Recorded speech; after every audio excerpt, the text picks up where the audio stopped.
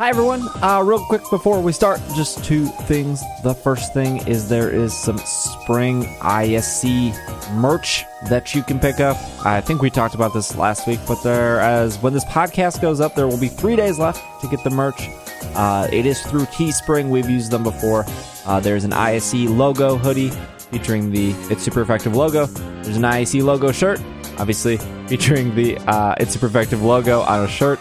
And there's a Camper Todd hoodie for those who are aware of who Todd is and interested in that through the Twitch streams. That was a good joke that ran on for a while and still is pretty funny, I think, at least to me.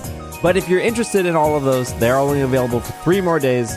If you've been listening to ISC for a while, you know I only do shirt runs about like 3 times a year, one in the spring, one in the summer, and then one in the fall. This will be your only opportunity to pick up some ISC spring merch. Otherwise, you'll have to wait for the summer for another printing. If you are a Crystal backer or higher in Patreon, you do get 10% off your order. So just go over to Slack to get your 10% off code. But this does support me directly. If you want to wear some ISC stuff, look in the comments below. And there will be a link, or not the comments, I'm sorry. Look in the podcast description below, and there will be some links. Or you go to teespring.com/stores/PKMNcast, which is way hard to remember. So just go into the podcast description, and the link will be there for you.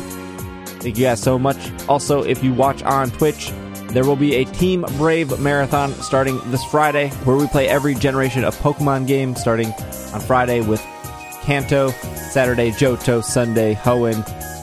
You know how the rest works. For 7 days, I believe my time slot is 11 a.m. Central Time to 5 p.m. Central Time, or 12 p.m. to 6 p.m. Eastern, and then whatever other time zones you're in. I don't know Perth off the top of my head, but that'll be starting on Friday.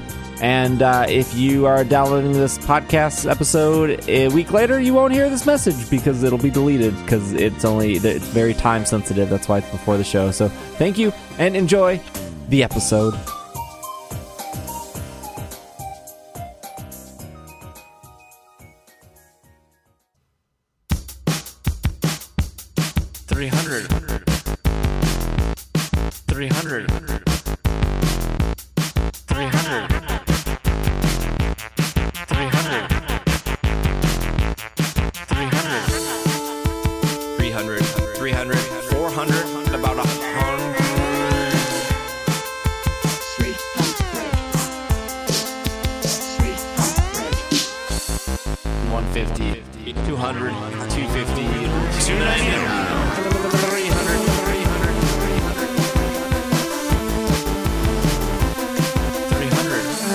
What's up, everyone? Welcome to the 300th episode of the Pokemon Podcast. It's super effective. This is not a drill. This is actually episode 300. Will is here with me.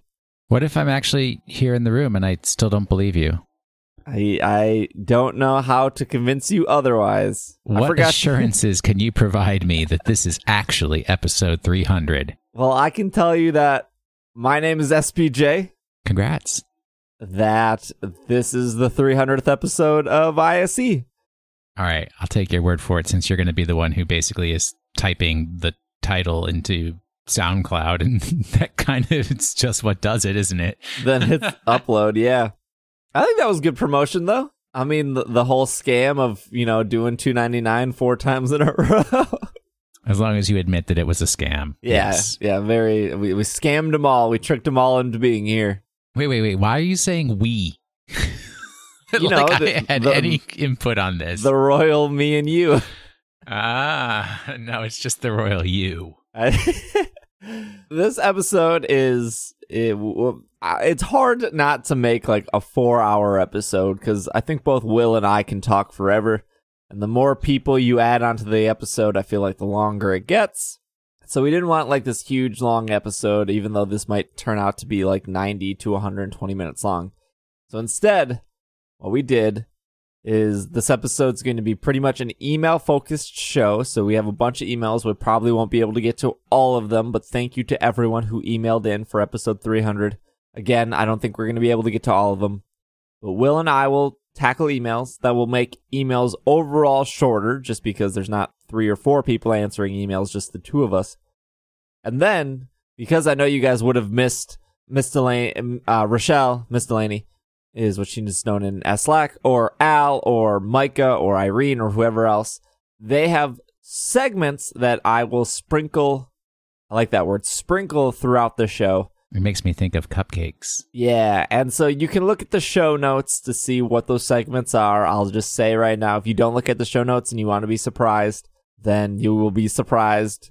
I'll give you a little hint. There are segments that used to exist in the past that we brought back for this episode.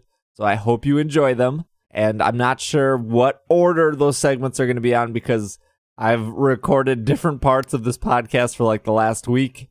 And Will and I are doing the last part, which is the email part. And then we will, the magic of editing, we will sprinkle them all together onto this fine cupcake that is episode 300 for you guys.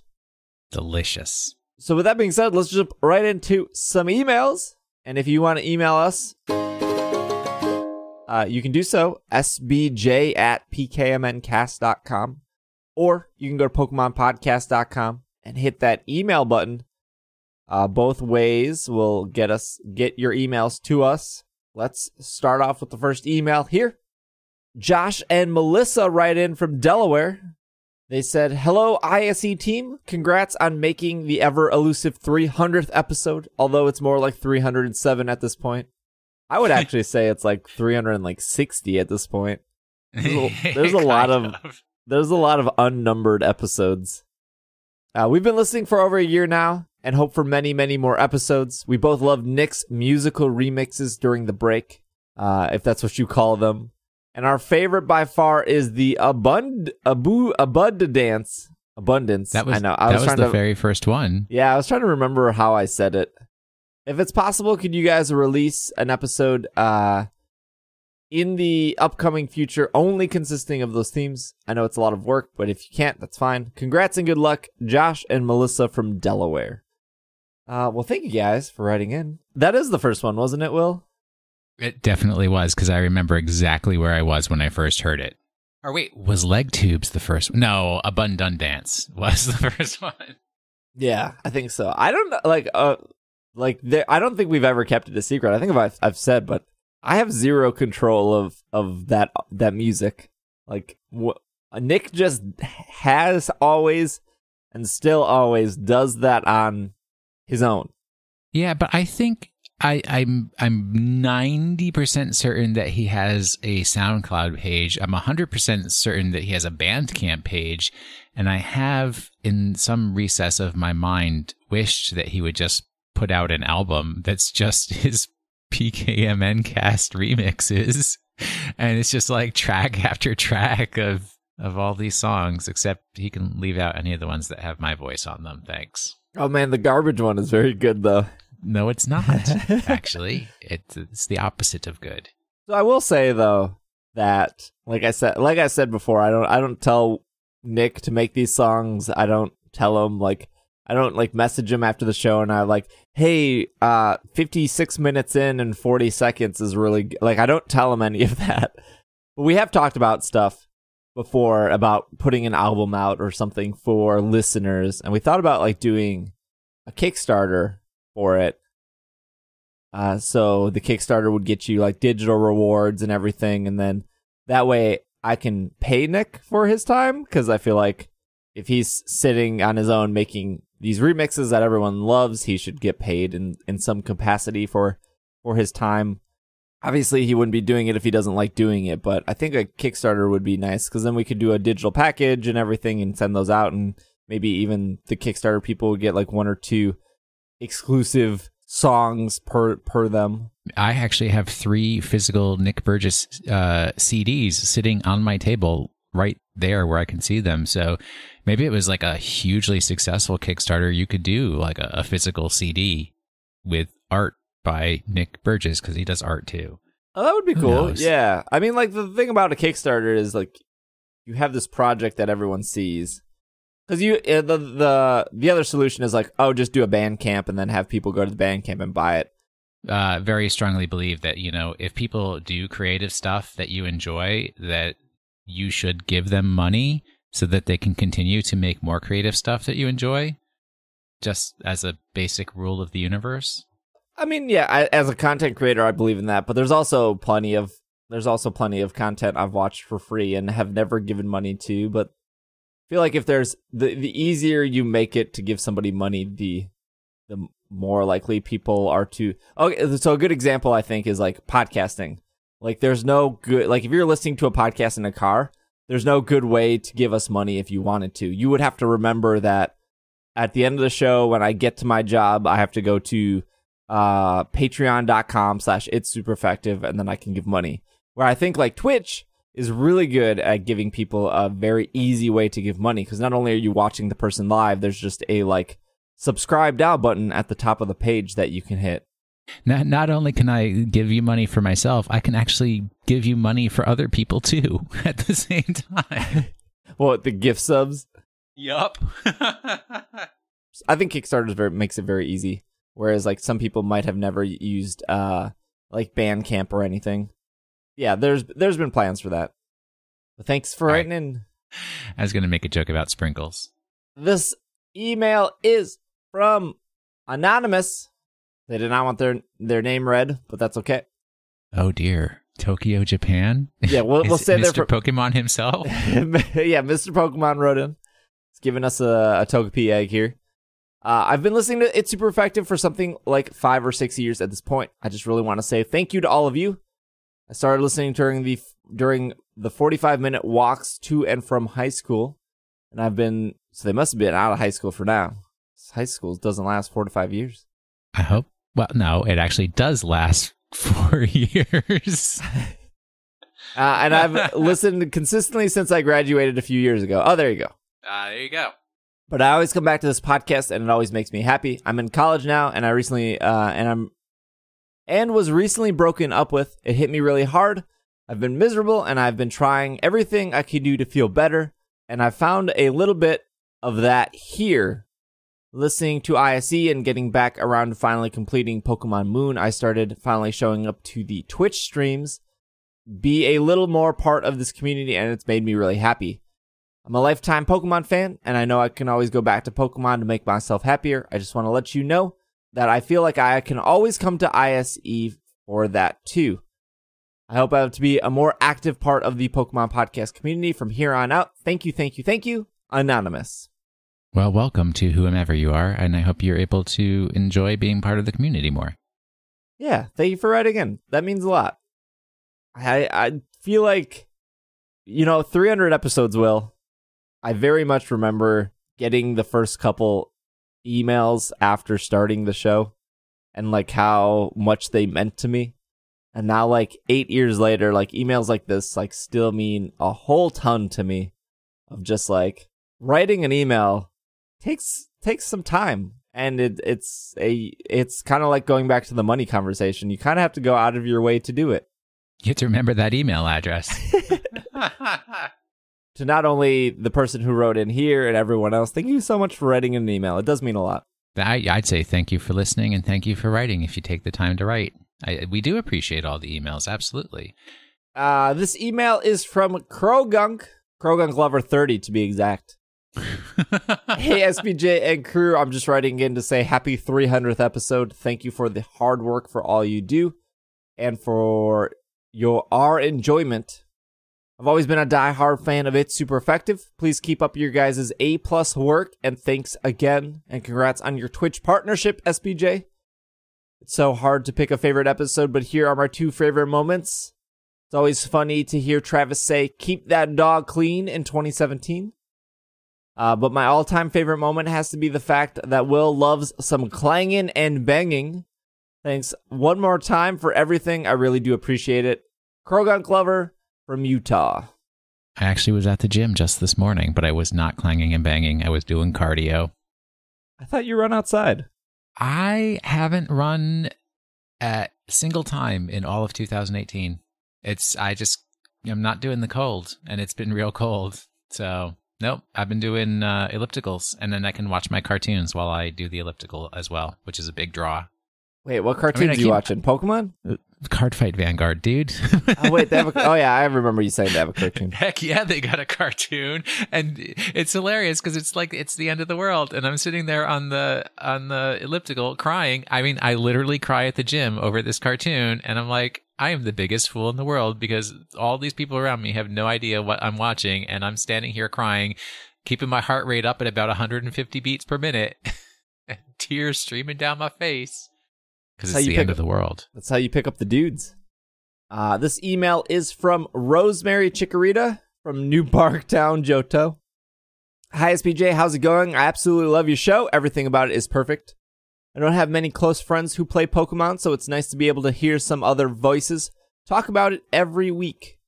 Your stream is great, too, and I hope you do more Shiny Hunt soon. Mythical is a great show, and I finally caught up to most recent episode. It's okay if you don't end up continuing Season 5 and just start fresh. I hate cliffhangers, but I know it's probably difficult to get all the people back together on it. In the meantime, I'll listen to Very Random Encounters, which is another show that includes Greg, Travis, and Logan. Speaking of show hosts, I got to say that I love Will so much. Tell him I'm his number one fan. I don't have a lot of friends out there, so I appreciate that. Number one. We have some different views on the quality of Gen 5, but I still love him. Anyways, happy 300th episode, and hopefully to a 300 more. Keep up the fantastic work. I love you all. I'm not sure how long you want this to be, so I'll stop here. Take care, Rosemary. And I believe Rosemary got into a fight with somebody else on your Twitch chat about who was my actual number one fan. So there's plenty of room for Will fans out there. You guys don't have to fight. Yeah, Mythical got put on the back burner only because of Twitch. Obviously, when I was still editing and producing Mythical, I still actually had a real job. And then I lost my job. I mean, you have a real job. It's just not a typical 9-to-5 job. Yeah, that's true, I guess. I guess Twitch is my real job. But boy, it does not pay the bills like my last job did. Yeah, I'm pretty sure I had a lot edited before I lost my 9-to-5 job, and then the Carve really took off. And the Carve was doing very, very well because Monster Hunter World sold very, very well. So that just, case in point. People want a Monster Hunter podcast because people enjoy playing Monster Hunter. And then, Twitch is taking up a lot of my time. So I think there are 2 episodes left in Season 5, which I would maybe 2 or 3 episodes left, which will eventually get edited. And then there's another mini season that's actually all recorded and done. That would be like a 3 episode, kind of like the Gen Con episode that we did, or the Fiasco episode. So it is a D&D. It's all recorded. We actually recorded it in, I want to say we recorded it in January. It was like right after New Year's Eve. So it's actually not that old. So as soon as I have time to finish Mythical, and then I'll put those episodes out at once too. But yeah, well, thank you so much for the email. I do appreciate it. And we are back with another segment. I'm not sure which order these segments are in, but I am here with Al. Hello. And we are bringing back an old segment for you guys. If you read the show notes, probably not a surprise for you, but we are bringing back Extreme Speed for today's 300th episode. And Al will be our test. Is there a guinea pig Pokemon? Oh. I guess the closest you'd have would be Pikachu, who's the mouse Pokemon. Yeah. It's close to a guinea pig. Like Patrat, but that's not really like a... I mean, I guess they run rats through mazes too. But if you're unfamiliar with Extreme Speed, it was something we started, oh man, I want to say like around episode 120. And the goal was that we would do this with a new guest or just somebody who's maybe new to the show so you could get to know them better. Al, obviously been on the show for a while, but I think there's still things we can unravel here. So what it is I will read pretty much A or B questions, and then Al will pick either A or B, even if Al does not like A or B, he has to pick one of them. And then the goal that never seems to work, but I give people props for trying, is they have to pick which answer they want. For example, if it was like Starburst or Skittles, they would say like Skittles because I hate the wrappers on Starburst, and then move on. So the goal is to like pick your answer and then give a 1-sentence why, but that usually devolves into like people trying to like over-explain themselves of like why they needed to justify picking the answer. So I don't need like I just need a like a 1 or 2 sentence of kind of why. And we're supposed to go through this quick, but in the reality, for us recording, it's not quick. I just make it sound quick in post. We're gonna go through this. Hopefully, at the end, you'll get to know Al better. But this is Extreme Speed. All right. So first question is Mega Manectric or Mega Pinsir? Mega Pinsir, because he has wings, doesn't he? I think the wings look quite cool. Chocolate candy or sour candy? Oh, I'm going to have to go with chocolate, because chocolate works in every circumstance, whereas sour only works sometimes. Like, I've never not wanted chocolate. Okay. Pokemon X or Y or Pokemon Sun and Moon? Sun and Moon. It's just a better game. Yeah, I don't have a really quick answer for that one. But yeah, it's just a better game overall, I think. Megastones or Z moves? Z moves. I like that you can only really use them once. I think that. Well, I know you can only use Megastones once as well, but I like that there's one move that you get to use. That I think was an interesting addition. Rainy days or snowy days? Snowy days, because rain tends to make you wetter when you're walking out in it. Black and white or Diamond and Pearl? Black and white. I never really played Diamond and Pearl that much, so black and white. Gen 4 remakes cancelled. Ninetales or Huntail? Ninetales, but the Alolan version. Ooh, I like that. Fairy type or Ice type? Ice type. I find its type advantages are easier to remember in my head, but maybe that's just because it's one of the original ones. Mario or Zelda? I guess that's like game franchise, not like the 2 characters. Yeah, so if you'd asked me that a year ago, I would have said Mario, but I think I'm going to have to say Zelda now. I just enjoyed Breath of the Wild so much, whereas I've been playing Mario Odyssey recently, and it's just not as good, I feel. It's still good, but not as good. Racing games or puzzle games? Racing. I don't always want to think. Fire type or electric type? Fire type. My first Pokemon was Charmander, and fire type has always been close to me because of that. And I like fire. Who doesn't like fire? I like making fires. Very true. Are you a morning person or a night owl? I like to think of myself as a morning person, but I'm very definitely not. I'm a night owl. Steel type or water type? Water type, because it's an outdated answer, but it's easier to find outside of battle uses for water Pokemon with surfing and stuff. Obviously that's less of an issue now, but Assault vest or choice scarf? Got some held items in here. Oh boy. I'm gonna have to go with choice scarf, because I'm not really that much of a competitive battler, and I don't think I've really used assault vest. So triple battles or horde battles? Horde battles, particularly because I really liked the Zangoose Seviper horde battles. They were really interesting, because I don't think we'd had one before where they would attack each other when you had multiple. That's a good reason. Hamburgers or hot dogs? Oh, that's a hard one. I'm gonna have to go with a burger, because you can put more things on a burger. So with a hot dog, like, you can really only put cheese or chili. Like, there's not really very much else you can put on them, whereas basically anything can go on a burger. Yeah, that's true. I had to pick some countries here, so I have Spain or Italy? Oh, Italy, because it has I think it has more varied climate than Spain.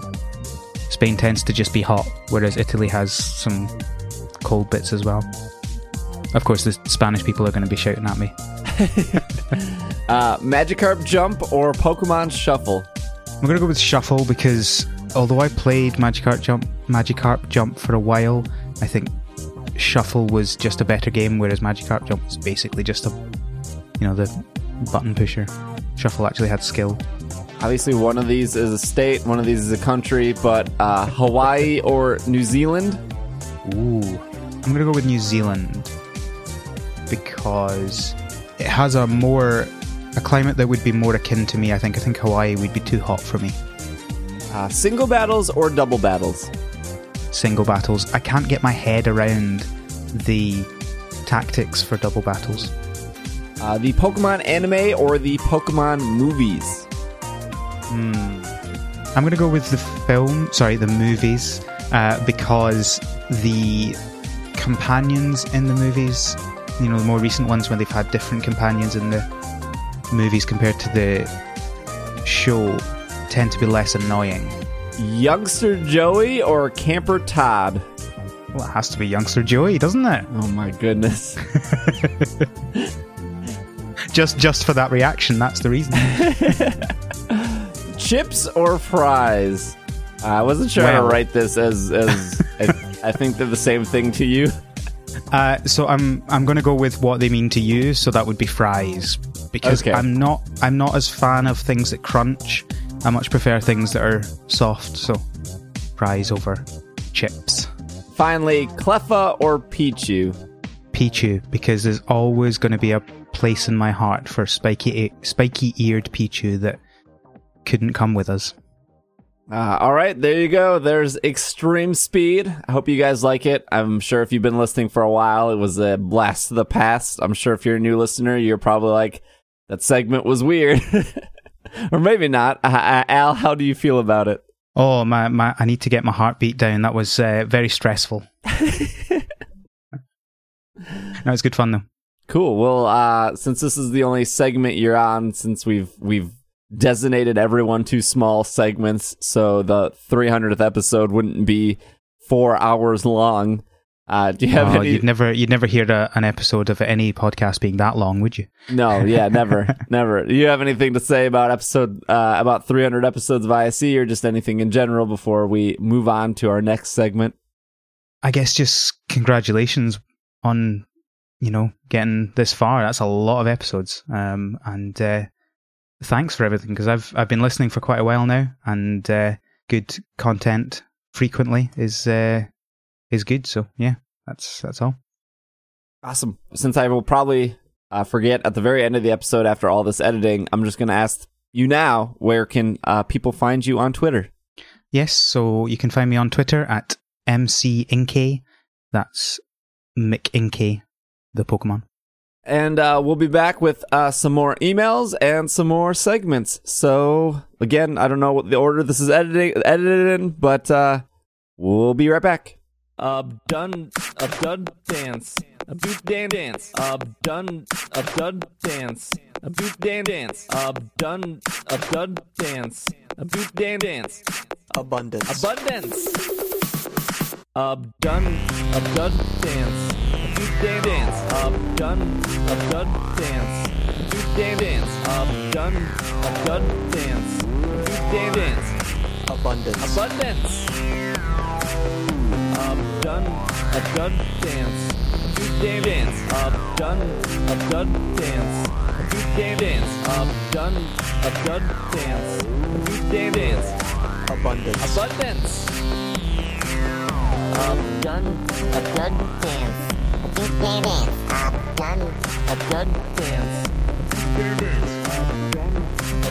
dance, boot dan dance, abundance.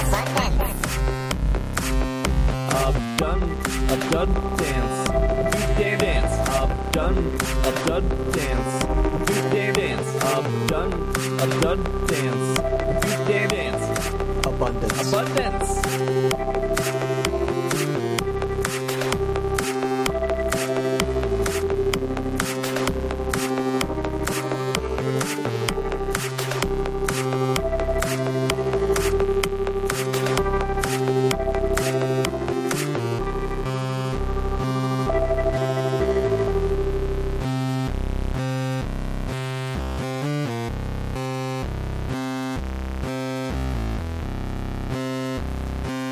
This is from Lord Byron from Chicago, Illinois.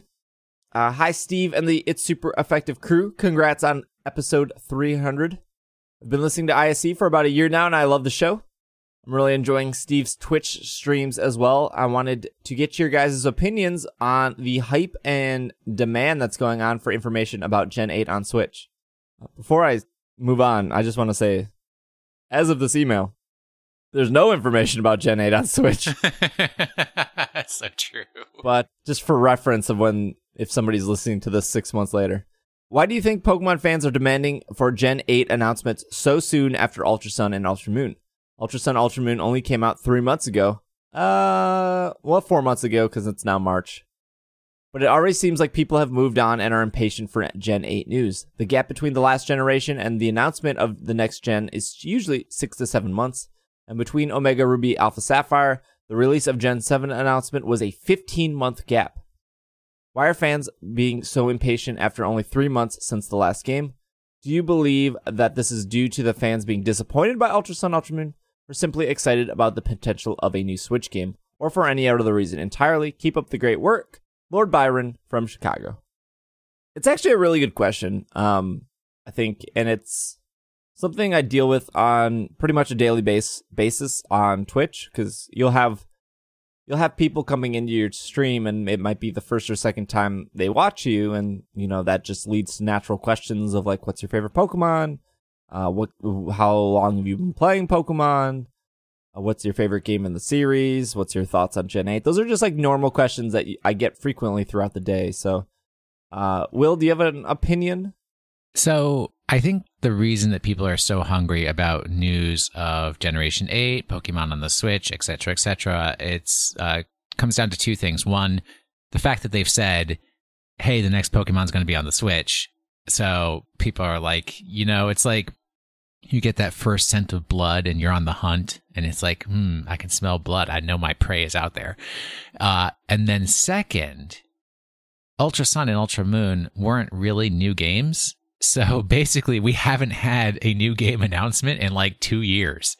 So we're really hungry for any kind of like new game information from Pokemon. I agree with Will. The big part is they mentioned it at E3 in that real awkward. I'm not going to live that down. That video, that announcement video at E3 was extremely out of place and awkward. Yeah, it was. But I do think it is not like a disservice, but I do think it's weird that people are so demanding of Generation 8 when Ultra Sun and Ultra Moon are not even 4 months old at this point. As at least of this podcast, they're not even 4 months old. They're almost 4 months old, but even so, 4 months is nothing for a game that they obviously want to push and market and make sure people buy. And I know people have said like, oh, Ultra Sun and Moon have sold as well as, Emerald or Platinum or Crystal in the past. And yeah, that makes sense. I mean, Ultra Sun and Ultra Moon is like Crystal, is like Emerald, is like Platinum. They're the same game except with some extra stuff and more so of a post game. But keep in mind that Ultra Sun and Ultra Moon has 2 copies, whereas Platinum, Emerald, and Crystal are only 1 copy. So in my eyes, I don't think it sold as well as those past games. I think a lot of people didn't like the hand-holding aspect of of Sun and Moon. And you'll always have people on the internet that are vocal for one way or the other. There are very die-hard Gen 7 fans, and there are die-hard Gen 1 fans, and obviously die-hard Gen 3 fans that have kind of shut up after they got their remake. We saw this heavily right before Omega Ruby Alpha Sapphire came out. We got the remakes of Fire Red Leaf Green, and I would argue that the internet was not up in arms about a remake of Gold and Silver, and we got a remake of Gold and Silver, and ever since that day, they were like, okay, but when are we getting remakes of Gen 3? And we got that for years of, like, Gold and Silver. Heart Gold, Soul Silver just came out, and people are already demanding remakes of Gen 3 now because Pokemon fans love looking for patterns. They love to feel like they know what Pokemon's next moves are. And they're like, well, Steve and Will, you guys do that all the time. And it was like, well, yeah, we need something to talk about. But like, you've got to speculate. I'm the first to admit that like Pokemon, especially in the last 10 years, has not been consistent. I mean, just look at Black and White. We got sequels to that. Look at X and Y. We didn't get anything after that. Look at Ultra Sun, Ultra Moon. They weren't this single third version that we've gotten in the past. Like, if anything, Pokemon has been the most inconsistent in the last 10 years.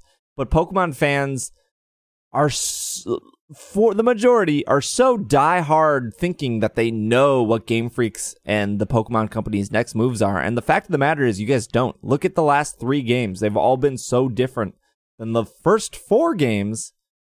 First 3, 4 games, 7. Whereas we're so used to 2 copies, third version, 2 copies, third version, 2 copies, third version. And like to the point where people are like, well, it has to be colors, red, blue, yellow, black, white. Whereas like they were so diehard that colors were the thing and they changed away from that. I will agree that I think I would say that Ultra Sun, Ultra Moon are my favorite in the series because they did so much for me in just restoring a lot of. It was the first game I've completed a dex in since Pokemon Blue, where I got the entire 400 Pokemon that they ask. I got the Shiny Charm. It's the first game I started Shiny hunting in. It's the first game I think that I actually completed all of Post immediately after I beat the game. I mean, eventually I did the Ultra Beast storyline in Sun and Moon, but that was not until, months before Ultra Sun, Ultra Moon came out. And it's a game I continue to play. And even to the point in Ultra Sun, Ultra Moon, I want to do the battle tree. And this is coming from somebody who doesn't really like to battle that much. I'm hard pressed to say that that's my favorite game in the series, but now I've been playing through X and Y. And it's funny now to like read comments, or people's thoughts about X and Y now after Ultra Sun, Ultra Moon. And people are like, well, X and Y was just this big tech demo I've read, which is a weird, or like, X and Y was just this boring and bland game. Or X and Y was really? I've been reading all these comments, and of course there are people that like love X and Y. But now that I'm playing through X and Y, 5 years later, which is funny because I just realized in my copy of X, I have a Jirachi sitting waiting for me that I haven't redeemed. So now I have 3 Jirachis, which is pretty cool. But playing through X and Y now, not touching it in 5 years, besides logging in, getting a Jirachi, logging out, and not actually picking it up from the Poke Center man. X and Y is so ambitious. It does so much. Every single gym blows you away with their graphics. Just the overall visuals, the music on every single route. I will say, like, I don't care about Torino dancing. I don't care about Shauna having a huge crush on me. I do like the red hair kid. I can't remember his name. I do like that his like shtick is he wants to collect more Pokemon than you, which I think is great because that's the thing that draws me into a Pokemon game is collecting Pokemon. I do like Serena's like will to battle, and she's actually pretty competent when it comes to that. But like the X and Y is far from being like this testing ground for 3DS. If anything, they kind of took a couple steps back with Ultra Sun, Ultra Moon. And I think for the most part, I think they took those steps back because it's clear as day to me that Sun and Moon and even Ultra Sun and Moon were rushed. And I think they were rushed for the 20th anniversary.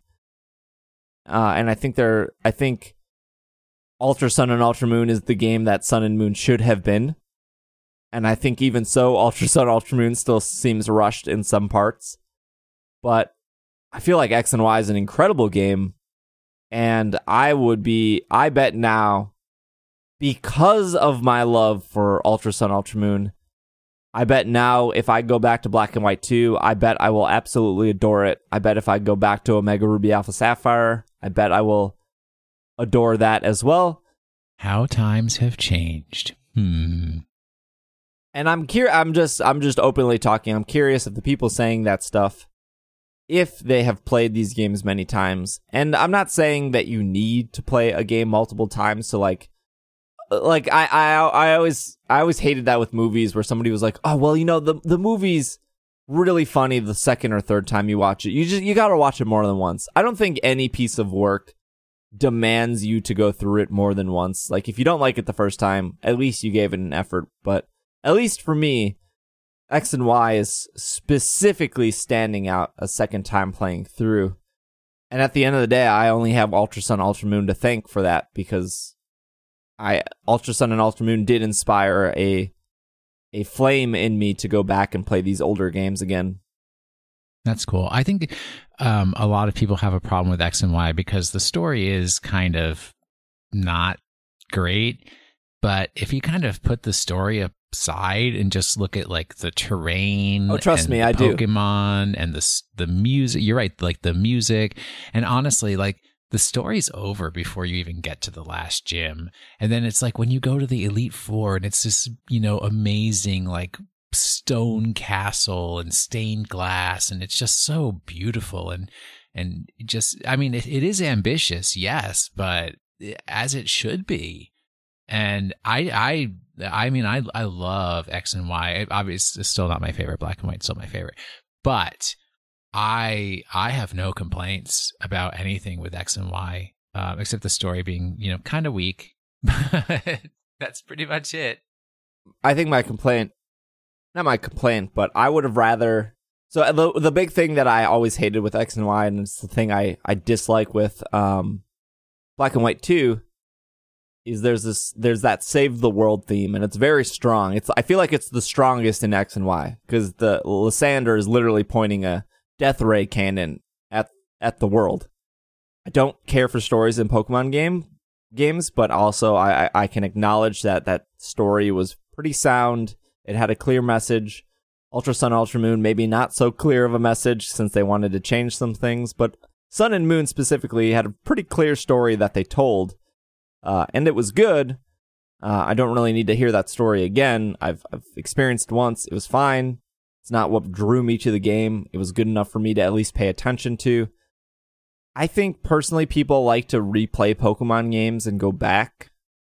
Like, oh, I want to pop in Omega Ruby Alpha Sapphire, go through it. Oh, I want to go. I mean, it's clear. It's clear when people are asking for remakes all the time that they like to play old Pokemon games. And that's kind of my thing with Diamond and Pearl. People are demanding Diamond and Pearl remakes. It's like, well, literally the hardware you're playing on can play Diamond and Pearl. Like, nothing is preventing you from playing Diamond and Pearl unless you don't have Diamond and Pearl. And even so, like, I just went to GameStop with Micah. Used copies of Diamond and Pearl are only like $20. It's not like a used copy of Heart Gold Soul Silver, which is like $55 and hard to find.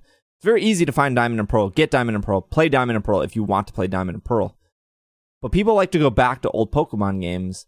And I think when all is said and done and you finish Sun and Moon, or you finish Ultra Sun and Ultra Moon, some people don't want to go back to those because they remember that first island and they remember how handholdy it is, and that's a reason enough to turn them off. So I want to say that some of the dislike for Sun and Moon is somebody that these people just want a new game to go to and not have to deal with going backwards or replaying the current, because they might be already done with the backward stuff and the current just seems a little much of a grind for them to play through it again. And so that's why you hear people saying, like, can I skip cutscenes? Can I just like ignore all this story stuff? I just want to play and catch Pokemon. Because if anything, Sun and Moon are the worst, and Ultra Sun and Ultra Moon are the worst when it comes to like trying to get going compared to other Pokemon games. Oh, yeah, you got a lot of cutscenes and lead in on those games. Absolutely. It's not like within 5 minutes you're traveling from one town to the next town. Pick your Pokemon, let's go. I would tell people to like really chill on Gen 8. Like, it's only been 4 months for Ultra Sun, Ultra Moon. Game Freak is a company that, like any company, wants to make money. So I think they want to make as much money as they can. Before people decide that it's too late to buy these games and move on to the next thing. And we don't want the disaster of 2013 to happen again. And if you don't know what the disaster of 2013 was, Animal Crossing came out in, what was it, July or August 2013? I thought it was September. Well, okay, whatever point in the year it came out, and then Pokemon X and Y came out, and everybody's towns in Animal Crossing died from neglect because everybody was playing Pokemon 24/7. So we need some spacing between Animal Crossing on the Switch and Pokemon on the Switch. Oh, and for record, a lot of people were disappointed that the Nintendo Direct did not have any Pokemon news. So 2 things. The first thing is that Direct specifically talked about how they were going to focus on Mario Tennis. So that's one. Okay. So anytime a Direct is announced, they usually tell you what they're focusing on. If they say they're going to focus on Mario Tennis, it means they're going to focus on Mario Tennis. And they did. It was a 28-minute Direct. Mario Tennis took up the majority of that time for one single game. There's no world in which they announce a Direct focusing on a game as Mario Tennis and that they were going to follow that up with Pokemon. And the reason I say that is because 1, which is also point 2, is we've had Pokemon Directs in the past. And 2, which I guess is also point 3, is in no reality does a Pokemon game follow the coattails of a Mario Tennis game. No Pokemon game has taken a backseat to Mario Tennis, correct? Pokemon is so big and sells so well that it would be a disservice to everyone to be like, here's Mario Tennis. Oh yeah, here's Pokemon for Switch. Like, that would, 1, not only be a disservice to Pokemon, but it would also make you forget about all 26 minutes of everything else they have already shown, which they don't want to do. They don't want to, like, put down their other games. So that's why if and when they announce whatever they announce for the next Pokemon game, whether that's Gen 8, a remake of Gale of Darkness, nice, Diamond and Pearl, whatever they decide to announce, it will have its own Direct. It won't be sharing the spotlight with Mario Tennis. And Pokemon has had its own Directs in the past. So yeah, that's just my thought on that. And normally we get that end of March, early April, but we don't know what they're doing this year. Technically, they've done their announcement. They did their announcement at E3. The announcement was, hey, a new Pokemon game is coming, which is something they've never done in the past, which is something that I don't think there's ever been a Pokemon announcement at E3 because Pokemon doesn't need E3. Pokemon is big enough to not need the coattails of E3, honestly. We've seen Pokemon games in the past get announced well before E3, and they dominate news sites because they don't need that grand stage. They just have such a big pull on its own that they don't need somebody else's conference to stand out. And that's why, going back to that announcement, it's very awkward and it's very out of place because I think that Game Freak didn't need that. A quote-unquote Generation 8 didn't need E3's main stage, but I think Nintendo needed something for themselves to put up there to get people excited. Because prior to that, keep in mind, July of 2017, the Switch wasn't that old. So I think for them, it was like, we want to put all our eggs into the Switch basket, and we want people to leave E3 thinking, I still want a Switch for this holiday. And I think quickly putting together that Pokemon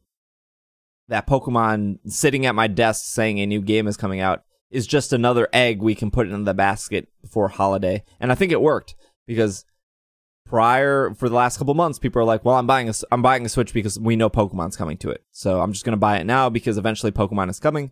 So at the end of the day, I think that announcement worked to move Switches, but that's usually not the route that Pokemon goes down because they don't need E3 to sell a game. But I think Nintendo needed that to be there to sell Switches, and it worked. Yeah, definitely. We're back with Together.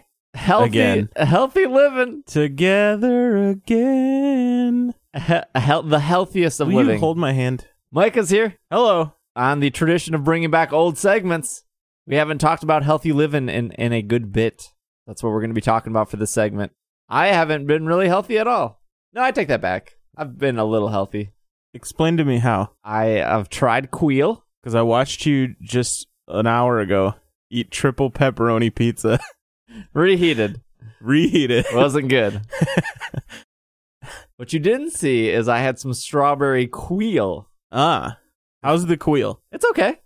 Better than the Huel, right? Way, way better than Huel, but not as good as Soylent. Okay. So the reason that you jumped ship from Soylent originally Yeah. was because we both thought that we were having adverse reactions to Soylent. To just the soy. Because I read online that male people... Male people, you should always trust what you read online. That's the real Healthy Living segment. I read that males have more trouble digesting soy than women do. And so we thought that the adverse reaction we were having was that we both had very dry ears, like ear skin Yeah. for a bit. And then we went to Texas. Also, there were people on the Soylent subreddit that were also experiencing dry ears. Yeah. And this was in the winter. This was in Wisconsin. This was prior. Yeah, this was early January. And then we went to Texas for PAX South. And we both said, for this trip, we're going to not drink any Soylent and see if it clears it up. Uh-huh. And we went to a different climate, and it cleared up. It did. And we convinced ourselves that it was the Soylent. But I'm very confident now it was just the weather. I'm pretty sure it was just the climate. Because I went about 2 more weeks on Huel, Queel, which is oat-based, no soy at all. Yeah. Issue is worse than ever. I get why Queel is called Queel. Because it's quick meal. Quick meal. Yeah. Which I hate it. I don't love the name. Huel was human fuel. Okay, that's what I was going to ask. Okay. What's the deal with these names? They're all bad. At least Soylent has like a strong name that gets people asking the same question every single time, which is, does it have people in it? Yeah. And let me tell you, after drinking Soylent for like 18 months, yeah, I'm sick of hearing that question. I'm sure, but I would rather be asked that question than validate names like Huel and Queel. I'm sure when the meal replacement bubble bursts, only the ones with the strong names will survive. That's right. But you have a lot of soy in your diet. I do. But you don't seem to be on the Soylent bandwagon as much. Not as much. Now that we like kind of just recently came to this conclusion that it was the climate and not the Soylent, right? Like we talked about it, and I think in the middle of the conversation, we both kind of realized that it was probably the climate and not the actual beverage. So I may go back to it because I have a lot of it still. But I do already have not a ton of soy in my diet, but there is some soy. It's mostly plant-based is my diet currently. Then like made in a lab. I mean, I'm sure a lot of it's made in a lab, but my friend Brandon used the term flexitarian, which I think is a good term. I like that term. That's what you are now. I think that's what I'm going to when people ask me, because usually what I would say is I am a like modified pescatarian. So I'll eat fish. Okay. But fish is the only meat that I eat now. But fish isn't meat, is it? Yeah. It's like fish. It's meat, though. It's like chicken is a poultry. Poultry is a meat? Yeah, but you don't say... You still refer to it as meat. Okay. Meat in Western civilization is a very generalized term for like just it came from an animal. Okay. It's the meat of an animal that you're eating. So I eat fish, and pretty much everything else is vegan. And I've been doing this since September. And initially, when I was embracing this diet, I thought to myself, there's no way that this is going to work, because there's no way that I can sustain myself on a vegan diet as somewhat coming from being like just eating whatever I wanted whenever. Was the last time you... Well, no, I know the last time you had a burger. You've cheated. I have cheated throughout. It's not like super, super strict. And it's not... some of it is for my personal health reasons of... Around September, I weighed myself and I was up to about 290, and I was inching up on that 300 mark. I believe, according to The Simpsons, you can apply for workman's comp when you hit 300. That would maybe work if I had a job. What about just that was getting not a freelance job. What about just getting a moo-moo? I could do that. All I right. could realistically do that now. Okay. But I have since lost, at this point, 55 pounds. It's a lot of pounds. It is. That's like half of my wife. Just like dissipated off of me in the last few months.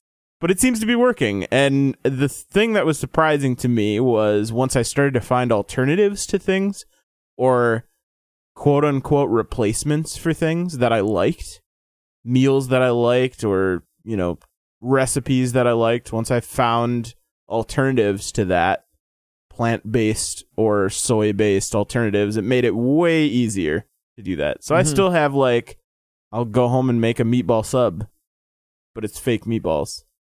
The fakest. Yeah, but they're good fake meatballs. I went through rigorous testing to find only the best fake meatballs. That's understandable. In fact, tonight we watched some wrestling, and typically we get B-dubs, or in the past we've gotten B-dubs. Mm-hmm. Only the finest chicken. Only the finest chicken meat. But I brought my own fake chicken nuggets, and I made I cooked them on your stove, and then I tossed them in B-dub sauce, which was the bourbon honey mustard. And it was a close enough experience with some great vegan ranch that I found to like simulating that experience, close enough to simulating it that I can do that now, and it's not hard for me to, like, I don't get that feeling of like, oh, I'm missing out on whatever, because I found a good way to replace it. Right. That has been the primary key, like, find things to replace it. And our mutual friend Tim has copied your diet. Yeah. But I don't know what his progress What's his status? is. I'm not sure. He just copied it like 2 weeks ago. So. Yeah. He was hitting me up about the bacon that I buy. Oh, because you get fake bacon? It's incredible. We took it when we went to my in-laws over the holidays. I brought the fake bacon with me, and Becky's dad, who is a staunch meat eater, very staunch, Very probably more than staunch. I am. yeah, I cooked him up. I like cheap generic meat. He likes it pretty much mooing. Okay. Still. I cooked up some fake bacon for myself one morning, and he was curious what it was, and I gave some to both of my in-laws, and they were very surprised, and then they asked me what the brand was, and they were like, we're going to maybe go look for it. It's really good. Huh. It's way better for you, I guess. I always hate saying, like, better for you, because everybody's different, right? Yeah. And I've never been one to be like, I'm on this vegan diet, so you should be on that vegan diet too. Don't eat meat, kids. Like, no, eat. But like, there are days that I wish I was just eating meat all the time, but Yeah. I'm doing it for my own reasons.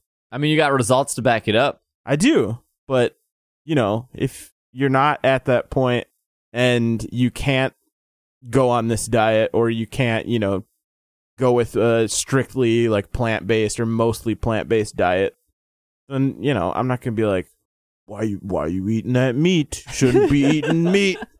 You do you. I'm All not right. going to be someone to get in people's face and be like, actually, Sir, do you realize that has meat in it? Let me give you a history lesson. well, Mike, 300 episodes. You did it. I wanted to have you on. I figured we were breaking up everyone into different segments, so I was Yeah. like, Micah would be good for healthy living. Why? Because I lost a bunch of weight? Yeah. Oh, okay. I was wondering what I was doing. I know, not necessarily, but like I've heard you describe your diet to people and they're always like super fascinated. So, I mean, I could have had Will in the healthy living category. Who's far healthier than I am. Very healthy, but like I feel like Will's health habits haven't changed since the last time we checked in. Yeah. Where I feel like now at the end of this episode, people are going to be like slacking you, being like, "Hey, can I get the website?" There's no website really, which is the thing. Like, That's the I problem, looked Micah. up- You got to start one. Okay, so if you're curious, what I did is I specifically cut out things that are super high in saturated fat. There are certain oils that are really high in saturated fat. Most animal meat is super high in saturated fat. Fish is different because it has The ocean? it has good fats. The There's ocean bad fats fat. and there's good fats. Fish has good fats. Okay. That's pretty much really it. Like that's the gist of it. Just eat fish. Don't eat high saturated fat things. Just be careful if you're trying to do what I'm doing. I guess. I'm no pro. Okay. I also don't exercise, and I feel like I should. Like that probably is important for this. Probably. But you know, I mean, don't ask me. I live a luxurious life of not leaving my house ever. It's not luxurious at all. It's the reason why you're over here so much. Yeah, it gets me out of the house. Dying to get out of the house. So I'm sitting on your couch, you're sitting on my couch. That's right. And that's living. half the battle. All right, where can our listeners find you and possibly tweet at you? Thank you for being on this journey of 300 some episodes. I think you were here for at least half of them. I don't know about half. Some. Well, I mean, like Oh, like in the building, the vicinity. Yeah. of the podcast. Yeah, sure. That's probably right. Probably correct. You can find me on Twitter at Mike of the Brave. I sometimes stream on Twitch at Mike the Brave, and that's pretty much it. All right, that's me. Congratulations on 300 episodes, though. Thanks. That's a big deal because that's a long time. it was a very long time. How many years? Almost 8. That's like a whole child. This is actually probably like episode 400 if we actually numbered everything properly. But If the podcast were your child and they were in school, what grade would they be at age 8? 5th? Is that 5th grade? I feel like it is 5th grade because no, maybe it's 4th. Maybe 4th grade. Either way, they're almost done with elementary school. That's pretty big. That's a big deal. But I feel like I would appreciate my child more between like the ages of 1 through 3, and I can't say I really appreciate the first 3 years of the podcast that much. Okay, well, they're not great episodes in retrospect. Don't say that. It was a journey. Yeah, it was, I guess, a learning experience, some would say. All right, well, we'll be back with some more emails and continue this journey through this episode, so we'll be right back. What is a Nidoran supposed to be? It's a mix of porcupine, A rabbit? Dinosaurs, mouse, Whales? jackalope, probably a horse, and hamster. Porcupine, a rabbit, Dinosaurs, mouse, whales, jackalope. probably a horse, and hamster. Yeah, but then what is a Nidoran supposed to be? Porcupine, A rabbit? Dinosaurs, mouse, Whales? jackalope, probably a horse, and hamster. Porcupine, A rabbit? dinosaurs, mouse, Whales? jackalope. probably a horse, and hamster. All right, this is from David from Stevenage, UK. I'm not sure where that is. Well, it's somewhere over by Al's house, I'm sure. Yeah, probably right. Probably neighbor to Al. Hello, it's Super Effective Team. Happy 300th episode. What an amazing achievement. I've been listening since October-ish of last year, and tuning into this show is my silver lining to my Monday morning drive to work. I collect the TCG and played many of the main series games, watched the films and animes, and had a good couple of months when I was obsessed with Pokemon Go. Your content is nice and varied, which really scratches my Pokemon itch. However, I'd like a small segment talking about the TCG. Nothing too long-winded, but perhaps a card of the week style conversation where you talk about a particular card doing well competitively or a card that has an interesting backstory/history. Al, keep flying the flag of Europe. You're doing a great job enlightening our American friends about the fine British cuisine, such as proper custard, chip soda, chip shop delicacies, and the delicious Crunchy Bar. I'll finish my long ramble with a question. After watching Pokemon the movie I Choose You, I was left wondering, Who would win an all-out 4-on-4 battle?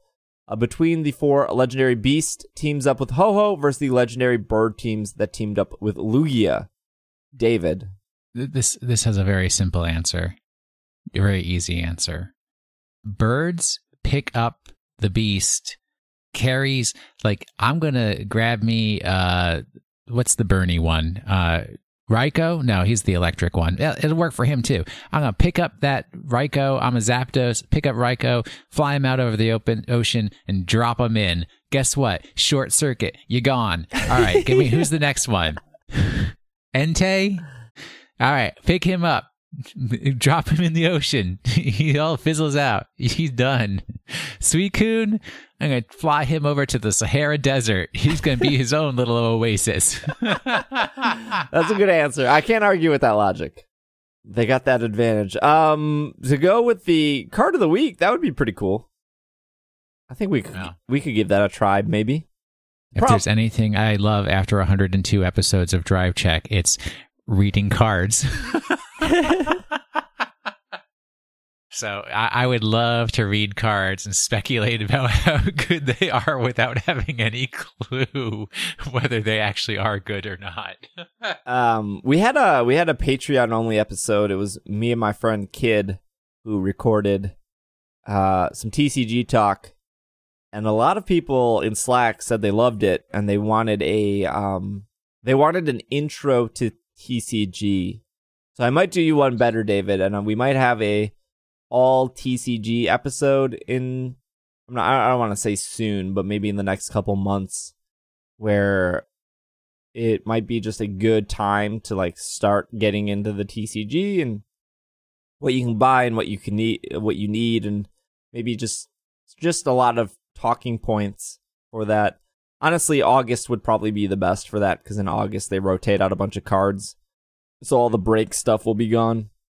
Yeah, that's when the big meta changes, so you can prep for the next meta. Yeah, every August is when like the most changes in the TCG. So August is always like the best time to get in, because a lot of sets rotate out. So then you're not accidentally buying. Like right now, Greninja Break is really popular, but Greninja Break only has 6 months left before it's completely gone. So you could invest, $200 into Greninja Break deck, but in 6 months it will be out the window. Whereas there are other cards that will always be doing well for the next, I want to say like 2 years. Like Tapu Lele will be pretty safe for the next 2 years.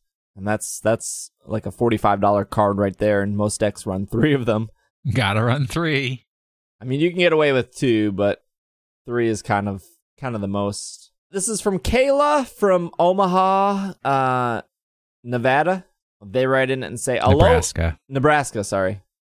They say, Alola, congrats on 300 episodes. I can't imagine all the hard work you do to make the best podcast on iTunes. I mean, I wasn't going to say it. I cannot choose my favorite moment, but I do love every con episode. Every time Will and all are salty. Whenever Miss Delaney is on the podcast in general, and SPJ, the way you pronounce words wrong makes me laugh so hard every single time. One more thing, congrats on your engagement. When are you and Irene going to talk about it on the podcast? Please at least incorporate your cats or your love of Pokemon. And because Alola means hello and goodbye, Alola. Thank you so much. I write that. When are we getting another episode of the Alolan? Is it Alolan Vacation? No, what is that show? Alolan Vacation, or Alola Vacation, I think it's called. That's my favorite podcast on iTunes. Except it's not on iTunes. It's only through Slack. That's my favorite podcast that shows up on my phone mysteriously. My favorite. Whenever you guys manage to put one out. Podcast. Can we just get like an Irene podcast, like where she just does her own? Or she just talks by herself? Sure. Yes. Whatever topic she wants to cover. I mean, I'm sure it would be anime. If Irene was to make a podcast, it would probably be an anime podcast. That would be amazing. I take my $20 a month Patreon support. I want Irene on anime. I want it. I want to hear all about Haikyuu and like why she didn't like Dragon Ball. And I want it. I want to hear it. Is that what the podcast is going to be called? Irene on anime? Possibly. Something along those lines. Yeah. I don't know when the next podcast is going to be. I've been doing so much work with the 300th episode. It's been very time consuming. So hopefully soon, 9 times out of 10, it's not me, it's Irene. She has to be in like certain moods to record. She also gets very self-conscious about recording, but She needs to get over herself. If I can do it, she can do it. That's true. But thank you for the congrats. I do appreciate it. And thank you for the kind words. We are back with another one of our segments. This time I'm with Rochelle, aka Miss Delaney. Alola, I'm here. Alola. 300 episodes and we're bringing back Item of the Week for this episode. The much anticipated return of the best segment from the history of the podcast. Is it? Is it the best? I don't actually know. I did always look forward to it when we did it. I say we as if I was there. I was not. I was listening, but I was not here. But I always enjoyed it. I thought that PokemonCenter.com would die out before Item of the Week, but here we are. Here we are. Pokemon Center is still going strong. They're releasing a lot of stuff pretty much on like a weekly basis. Yeah, I'm actually really impressed with how much they put out continuously in a never-ending cycle. I mean, I guess I shouldn't be surprised since they just continuously in a never-ending cycle create more Pokemon and therefore more things to make plushes of to make money from. I don't know. I get the emails every month. I can't even talk. I get the emails every month and they're just like, look at this new cute thing with the same 8 Pokemon that we always sell. Well, we are going to be talking about a new item that just came out. Well, so it was funny because prior to us recording this, Rochelle and I were talking about like what segment we would put Rochelle on. We wanted to do something shiny related since we both really like shiny Pokemon, but there wasn't anything like in particular. And since like this would have been like the only segment that wasn't really a throwback segment, we found a happy medium, I think. A perfect happy medium. Which is, in my humble opinion, which is us reviewing the shiny Tapu Koko Pokeplush large 12-inch from PokemonCenter.com. Not a sponsor, of course. 12 inches. 12 inches of shiny Tapu Koko, which is $32.99 on PokemonCenter.com. I will read the description, and then we'll go through the reviews, and then we'll just overall talk about it. Just like old Item of the Week fashion. So this is, according to the description, large and dark shiny Tapu Koko plush has stiff orange crest. That's literally what it says. I know I'm bad at reading and talking, but it says large and dark shiny Tapu Koko plush has stiff orange crest. That's comma. That's not even the end of the sentence. This is great. It's A+ already. Yeah, A+ already. Heavily embroidered head and black and white pattern mask. Just right for a shiny Pokemon. It has its posable arms make it easy to open or close shiny Tapu Koko's outer mask. Stands up easily and makes a powerful impression. We always have the world's best writers write the bullet points. Rochelle will cover those for you guys. Are you ready for this? I'm ready. I would just like to state for the record, that description was 2 sentences. With a lot of commas. Yeah. All right, you ready for these exciting bullet points? I cannot wait. Posable arms make it easy to hide or show the inner figure, which was one of the 2 sentences in the main description. Shiny Pokemon are among the rarest kind, which I never would have known without this list. Huge crest helps this plush stand 12 inches tall. And let me just say, I feel a little bit cheated that this says it's a whole foot tall, but really like a third of it is just the crest. And Pokemon Center original design. No one else could do it better. No one else could.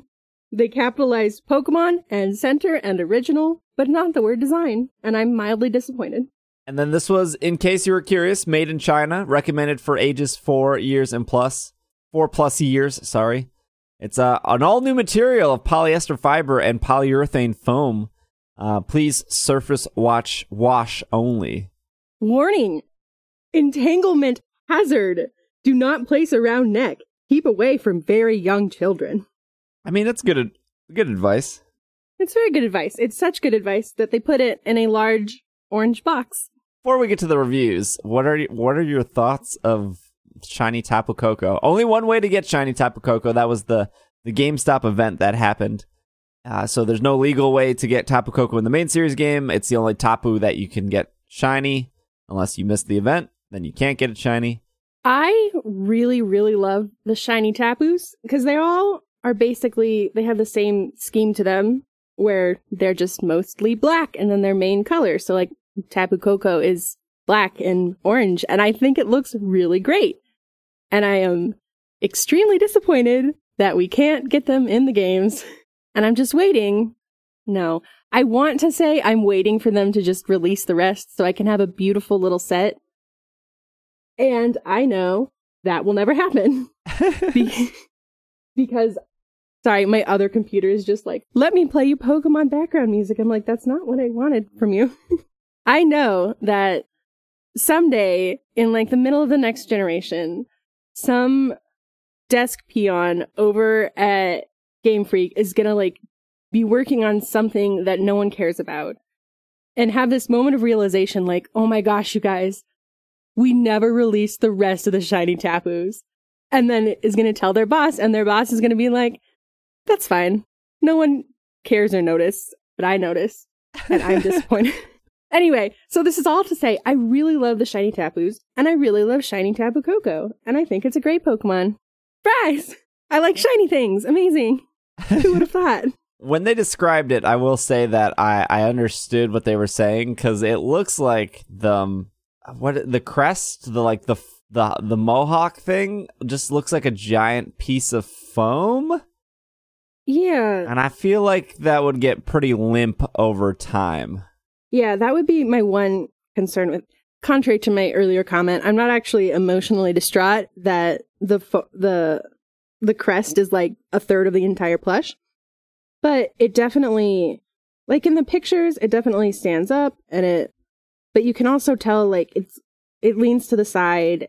It looks like the kind of thing where like if you accidentally set it down so that the crest was folded over and left it there for a couple hours, it would never stand up again. You know what I mean? Like it doesn't make me excited to like see if this plush lasts the test of time.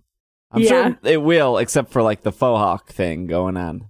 Yeah, I'm sure the crest will just fall limp and the rest of it will be greatly enjoyed.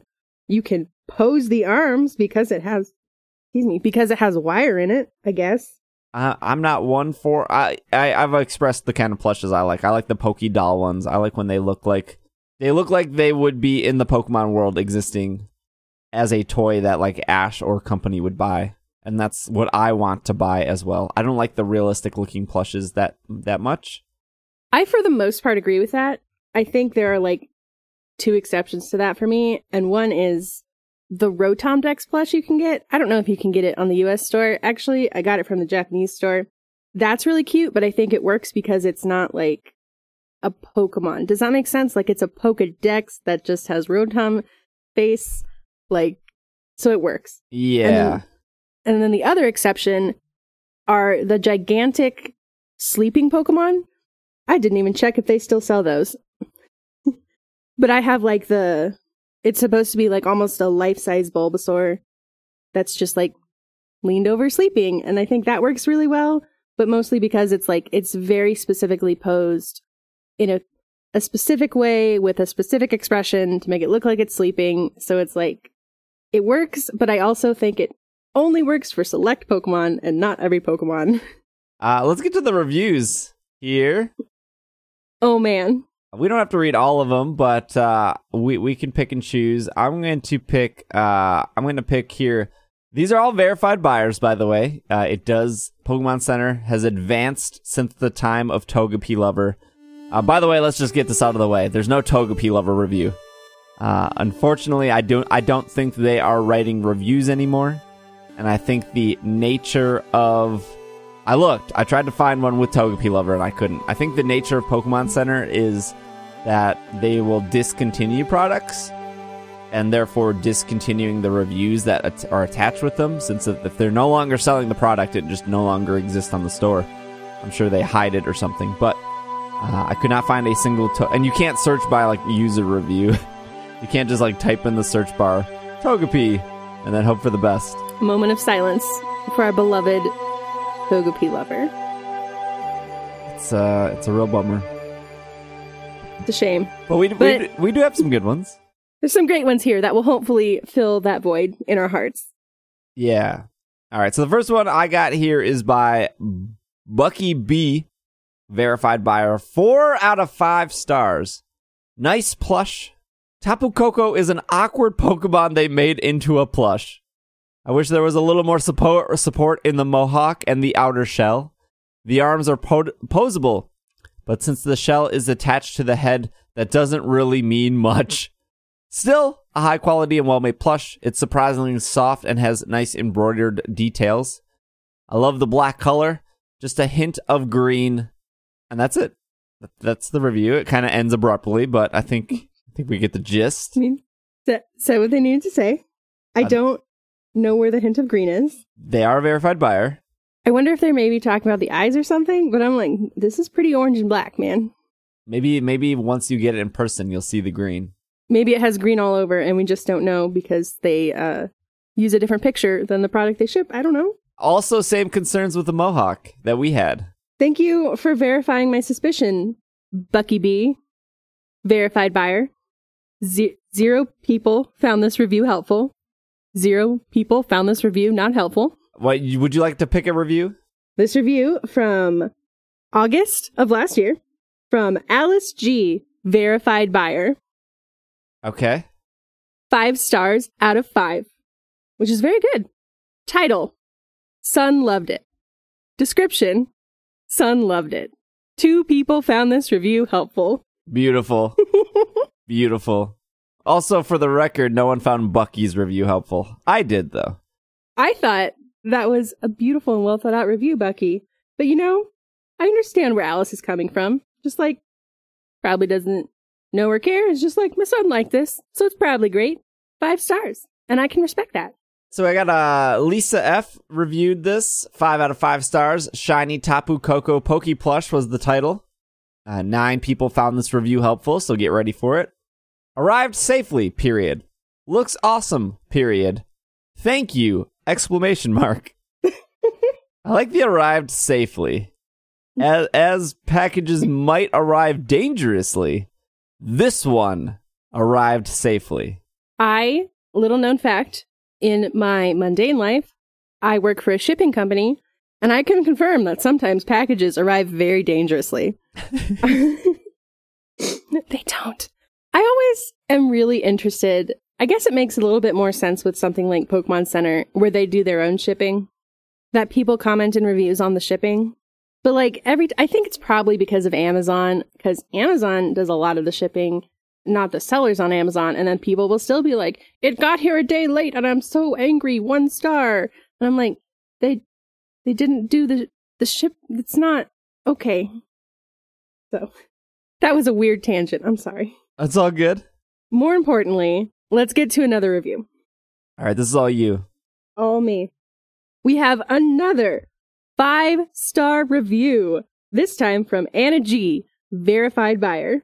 Title: Loved it! Exclamation point. Decided to get this after seeing it at the Pokemon World Championships. Sounds like a real Pokemon fan to me. It's very soft and well sewn, matching perfectly the form of Tapu Koko, which I'd imagine to be a very hard plush to make! Exclamation point.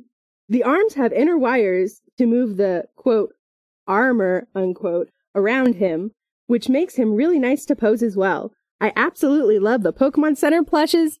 Smiley face. 1 person found this review helpful. Yeah, I mean, it's not the best, but it's not the worst. It's pretty decent for a 5-star review. I will say, from the pictures on the website, and just from owning a number of Pokemon Center plushes, the embroidery is normally pretty good. I can believe that.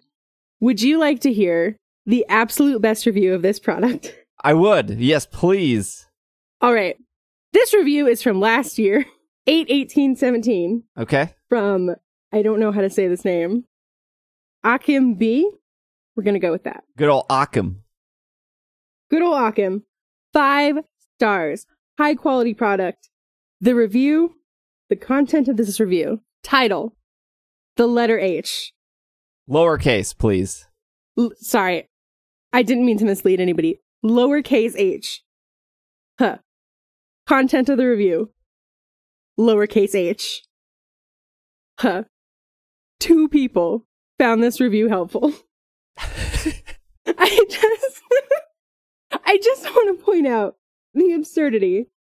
I mean, I love this. I totally get it. If I was logged into Pokemon Center, I would hit that thumbs up button right now. 13 did not find it helpful. Which is 13 people who don't understand how reviews work, obviously. Who doesn't understand an H out of H? This is the best possible score you could give something. Exactly. Like, this person clearly understands. It's clearly just an outpouring of emotion. It's that this plush is so perfect that there aren't even words that can describe. Just some vague sound that you can make to encapsulate just how perfect this plush is. I agree. Meanwhile, Bucky B's nice detailed review has 0 thumbs up. Gotta work on your game, Bucky. But yeah, there you go. I don't know if that convinces me to buy Tapu Koko. I mean, an H out of H review is unbelievable, but I'm not the biggest Tapu Koko fan. I think I like Lele better. I think I like Bulu better. Tapu Koko's probably 3rd on the list. I think Tapu Koko is my 2nd. Bulu's probably my 1st. Yeah, Bulu's pretty cool. Yeah. I feel like this is the kind of plush that, like, I might not go out and buy for myself.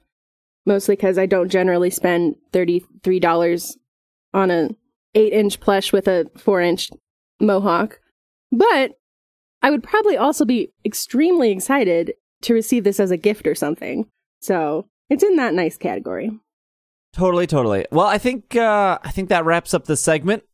There's your item of the week. Sorry there was no Togepi lover, but we all know deep down that they are out there somewhere, leaving us fantastic reviews. Maybe not on Pokemon Center, maybe on Amazon, maybe on Walmart.com. We're not sure. But if you can find a review by them, please let us know, because I could not. I looked at a lot of products. Maybe too much time spent looking at products, but thank you, Rochelle, for being here. Anytime. We did this with Al, but since I'll probably forget everything at the end of the show, where can listeners find you? You can find me on Twitter at Miss Delaney. It has 2 L's. Awesome. Yeah. I was going to say you can find me on Slack most days, but I don't know if you want another Slack plug. We can never get enough Slack plugs, really. Join Slack. Join Slack. A+ content. They will talk about Pokemon plushes with you every day. And I would give Slack an H out of H. You know what? I would too. I know that seems a little high, and people might not believe that, but honestly, it is a 100% H out of H community. Perfect. All right. Well, we're going to be right back. We're going to do some more emails and then some more mini segments. And we will be right back.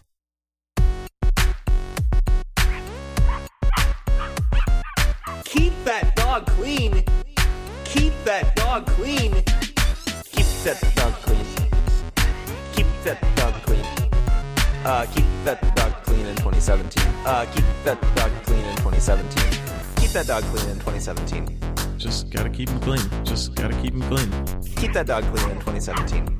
Just gotta keep him clean. Just gotta keep him clean. Keep that dog clean in 2017. Keep that dog clean in 2017. Keep your canines in good condition in 2017. This email is from Connor from Toronto, Ontario.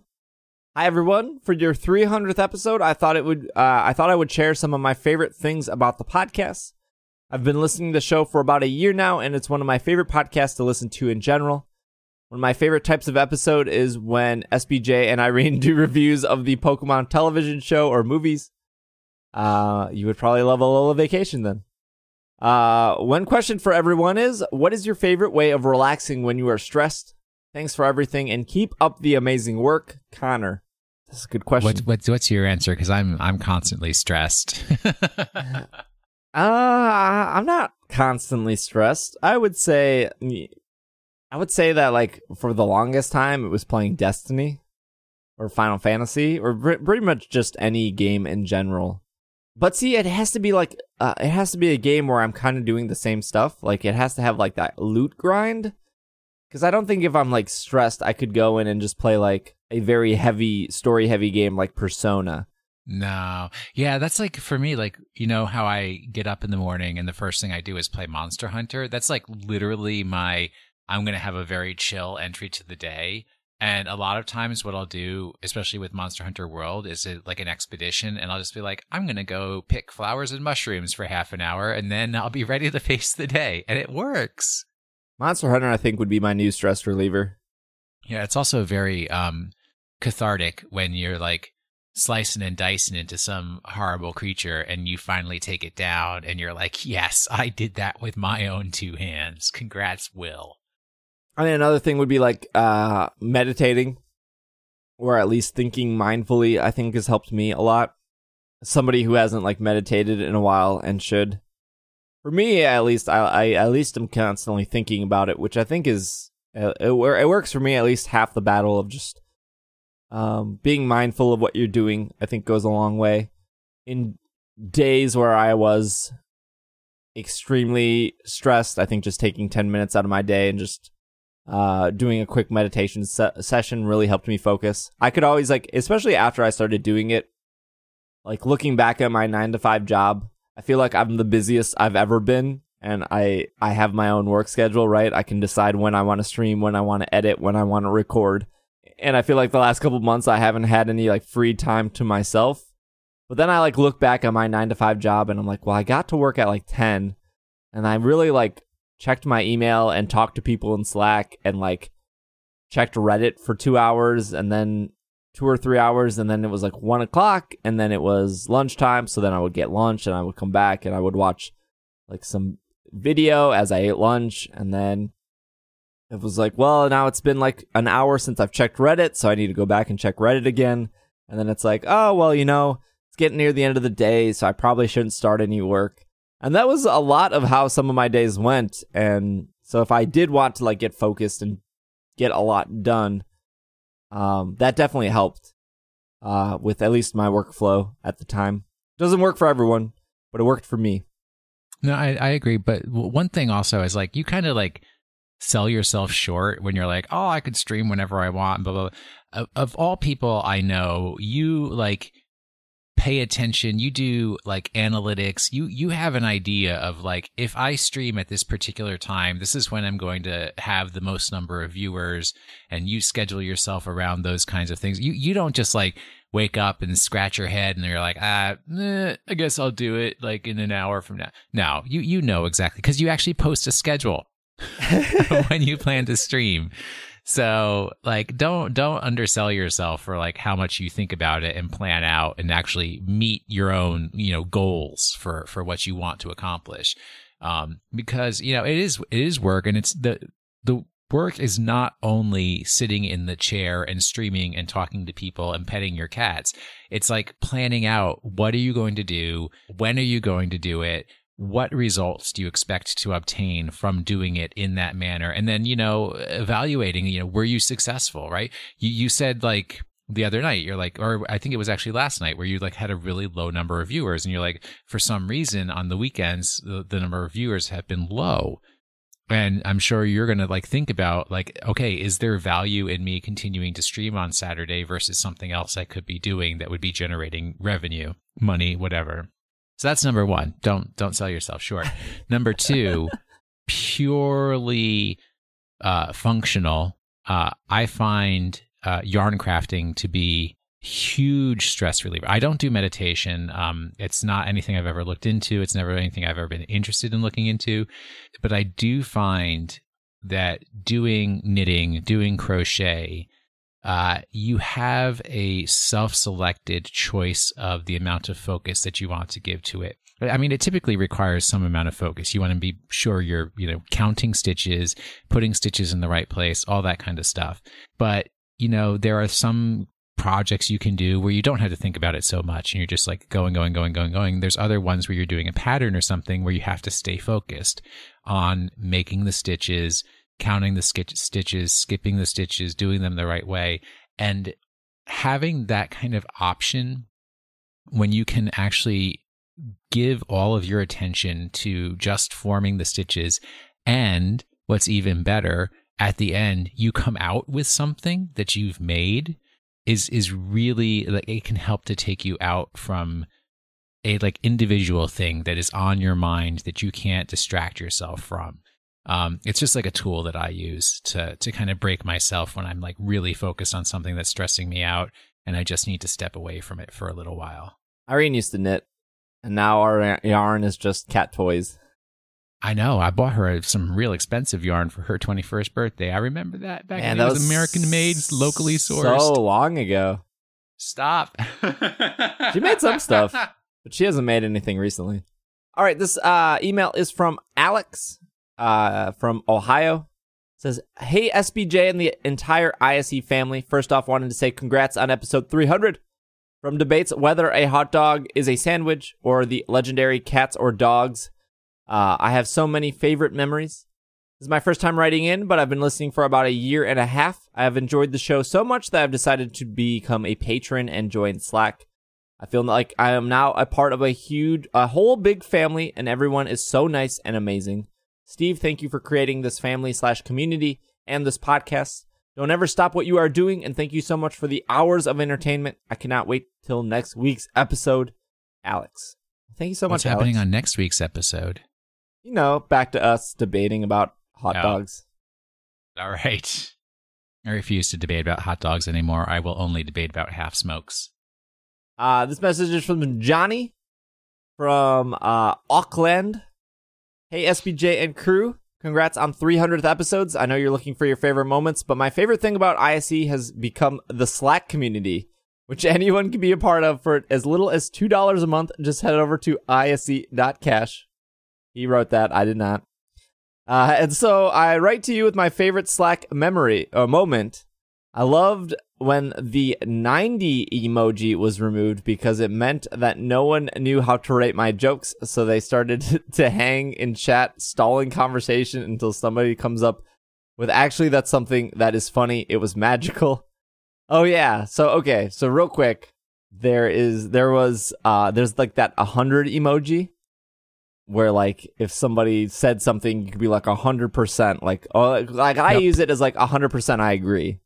Or 100%. Or it could be that's perfect, right? Right, yeah. 100% perfect. But Nick made a 90 emoji where it looked like the 100, it just said 90 instead of 100.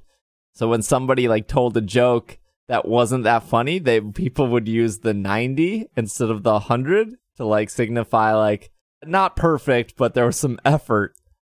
And I uploaded a bunch of new emojis, and I removed a lot of the ones that weren't being used, and I didn't realize that 90 was being used a lot, so I removed it, and that caused this huge uproar in Slack of the 90s emoji. It was every time I upload a bunch of emojis, I always remove some because I don't want too many emojis and then people getting overwhelmed. So it's this emoji's not being used, I'll remove it. And no one ever cares about the emojis I add. They only care about the emojis I remove. Well, we did care when you added the 300. I did not make that one. That was Nick. Oh. Well, see, I probably have the power to make custom emojis as well. I just don't do it. Oh, goodness. What's truly amazing to me, though, also is that Johnny is actually a sheep with a bucket on its head. A bucket on its head. That's really hard to say. A sheep with a bucket on its head. That's what Johnny is in New Zealand. Yeah.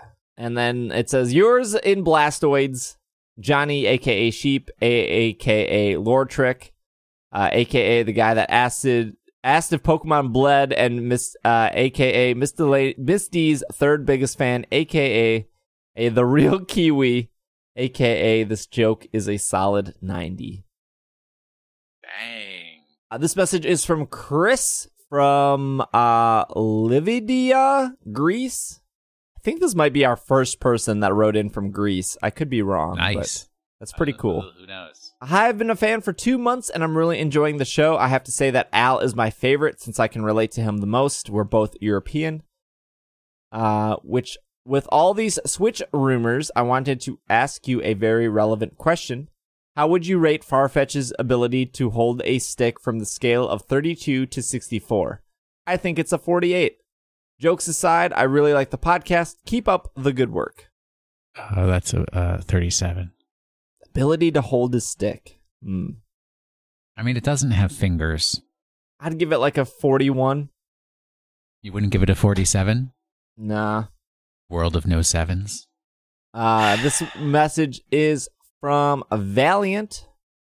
Hi, everyone. Valiant from Slack here. Happy 300th episode. I've been a listener for just about 100 episodes now, so more than 2 years. Time flies. Just wanted to say thank you guys for the work you put into the podcast, the wonderful community that has sprung up around ISE. I visit Slack on a daily basis, even though I'm usually lurking. It's always a ton of fun to interact with everyone. I've got a lot of great memories from Slack. The Mayo War, hashtag Donkey Kong, the Night Crew shenanigans, etc. The podcast has also provided me a great source of entertainment and news. ISE has helped a lot in getting through the last couple of years. I think I remember hearing somewhere we should have our favorite podcast memory. Either way, you're getting them. It's pretty hard to choose, but some highlights have definitely been the remixes by Nick, the Sun and Moon and Ultra Sun and Moon Ministries, and the beginning of a lot of running jokes about dirty dogs and house cleaning. I've got one question for you all. What is your favorite thing about Pokemon? Why do you keep coming back to the series? Once again, a massive thank you. All of you guys are my favorite, but Rochelle is my most favorite. Here's to another 300. P.S. I feel obligated to plug that there are channels for Pokemon lore and Pokemon Mystery Dungeon in Slack. Please join us. Valiant. I like to collect Pokemon, and they keep making more Pokemon, so I have to collect even more of them.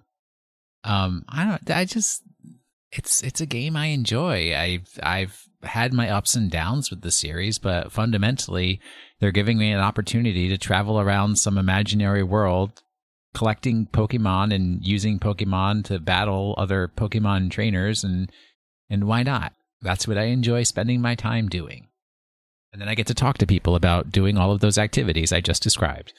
Yeah, that's true. I think for me, it is the collecting. Very set personality where I like to collect things. When I was younger, when I bought an album from somebody, like, I don't know, like when I was younger, I listened to a lot of Green Day. So I wanted all the Green Day albums, no matter how good or bad they were. I wanted to make sure I owned every Green Day song. And you can take any artist and apply that. Like when I got into Jay-Z, I was like, I need everything from Jay-Z. And then as soon as I got all the digital music, I was like, I need all the vinyls from Jay-Z or whatever. Again, don't get hung up on the artist. You can just take any artist and replace it with who I said. And then that is also translated to like games. Like the first time I played a Final Fantasy, I was like, I need to play all of them. I quickly learned that they're all just very, very different. But with Pokemon in particular, I think it is the collecting of Pokemon. It was the collecting of cards when I was younger. And it was the collecting of like plushes when I was younger. Like, oh, I have all the plushes so far. If they release more plushes, I need to get them. And you quickly realize that plushes are expensive and they take up a lot of room and they collect dust and you can't really do anything with them. But now I'm in a set way where I don't have that urge to collect anymore. I've sold a lot of movies, and again, I did the same thing with movies. Oh, I have this movie by this director, so I need all the movies that this person has directed or produced. And I've sold a lot of movies, I've sold a lot of games. I don't think I have a single CD left in my house besides like maybe Nick's album that I got from him when I visited him in Boston. So that's saying something. But Pokemon is still a way for me to like scratch that collecting urge in a digital format. And I, not only that, but they're good games. I like playing them. If it was just a collecting game, I don't think it would be as compelling. But I did the same stuff with Destiny. Like when I played Destiny 1, Will can attest, I was very obsessed with getting all the emblems, all the ships, all the guns, This is true. all the gear, even though I probably wouldn't use the gear, or I wouldn't use those guns, or I would never equip that emblem, but I wanted all of them. And so Pokemon, like if Pokemon didn't have Pokemon Bank, I would probably be less like, I would probably still enjoy the games, but Pokemon Bank is such a big part of it to make sure that your Pokemon always get to go with you from the future up, and they're in a safe place. So if somebody ever stole my DS, or I ever, spilled a glass of coffee on my DS and my game was ruined, 90% of my Pokemon are in Bank at all times. Yeah, and it still is like a little bit of sand in my shoe that I don't have Poipole. It's the only Pokemon I don't have. Why don't you have Poipole? You just go get it. I evolved it. Oh. You don't get a second one. Didn't you buy 2 versions of the game? No. I never buy 2 versions. I very rarely buy 2 versions of the game. I thought you were a 2er. Nah. I thought you were So if somebody out there is like stockpiling Poipoles, you want to toss one over my way, I'd be very appreciative. I bet we get the shiny Poipole, right? We keep holding out for that, but we've got a year's worth of distributions laid out. Well, then again, they never said anything about the 3 starters, so that's interesting. Can we talk about that real quick? Like, that had to be a Pokemon that's Day news. thing. You said no news. That had to be a Pokemon Day thing, though, right? Yeah, I think so. I think you're right. They must have just missed the deadline. I think TPCI, this is something that I have an aptitude and experience with. They need to hire me to be their project manager, to set some timelines and some resource management so they can start delivering products without having to either rush or miss deadlines. Let's get it together, folks. My complaint was, why don't they just give us something? Like I said specifically, just give us a Pokemon. It doesn't have to be a shiny. It could just be a Pokemon that knows a specific move. And they did. Only they were like 10 days late. They gave us 3 Pokemon with hidden abilities, which is just as good, I think. Definitely. You had to have Ultra Sun, Ultra Moon, which makes sense. They want to make sure they're rewarding people who buy their latest games. Really, at this point, if you're listening to a Pokemon podcast and or you still care about Pokemon on Pokemon Day, I feel like you should probably have Pokemon Bank. It's $5 a year, not $5 a month. $5 a year. It's incredibly cheap. And when they announced the Pokemon Bank stuff, I thought, oh, maybe there's going to be something to go inside. Like maybe they're adding something to Pokemon TV. Maybe there's some sort of day in, day out announcement with this. And there wasn't. I guess like they announced the new season of the anime. Maybe that was it. But yeah, they did, and Detective Pikachu stuff, but But I feel like, why did they not just release those on Pokemon Day? Like, that would have been such a cool Pokemon Day announcement. No, I agree 100%. Like, just do that. Like, it's very clear they can do it. It's very clear they can just take a Pokemon and give it to us. Maybe there's a lot of work. I don't know. I have no clue what that entails, but they don't need GameStop. But you know what? Even they can go and hire me for their communications, because you know what they could do? Put out a communication on Pokemon Day. Hey, in 10 days, we're going to give you the 3 starters with their hidden abilities. Happy Pokemon Day. Yeah. You can do that. Yeah, that's they okay. absolutely could. They could have even said, like, sometime in March, this is coming. Because Pokemon Day was February 27th. But yeah, that's cool. This is from Max. Max writes in and says, "What's up, SBJ and crew? I've been listening for several years now, and I'm super excited for y'all reaching the 300 milestone. Congrats to everyone involved, and here's to many more. My first episode was about 6 or 7 years ago. It was around episode 50. It was the Super Bayleaf episode featuring Kenny, and I've been a fan ever since. I just want to let you know I'm extremely grateful for all the work that you've put into the show over the years and the community around it, including the forums on the old website, the Slack community. My favorite parts of the show are when the hosts strongly disagree about something, because it leads to the most entertaining discussions. Keep up the great show, Max, aka M Dude. P.S. My favorite Pokemon is Klinklang. Didn't we recently have a discussion about Klinklang? Or did I have a discussion with somebody else about Klinklang? Not with I can't me. remember. Not with me. Well, that shows what happens when you turn 45. Yep. You can't remember who you talked to yesterday. It's all down the window. All down the window, exactly. What does that even mean? You know, it's all down the window. It's either out the window or down the hill, but wow. Oh, man. Oh, You try so hard and fail every time. The thing is I say it so casually, and then you almost always like go with it, and then you take a second to stop to think, and then you call me out on it. Well, I'm not going to let this just... Our poor listeners out there are like screaming in pain, and I've got to do something to take care of them.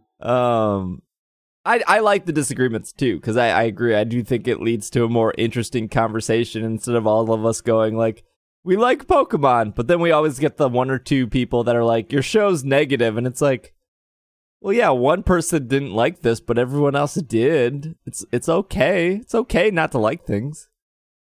It certainly is. And it's also okay not to always like the same things as everybody else. Yeah. Well, case in point, only Will likes Gen 5.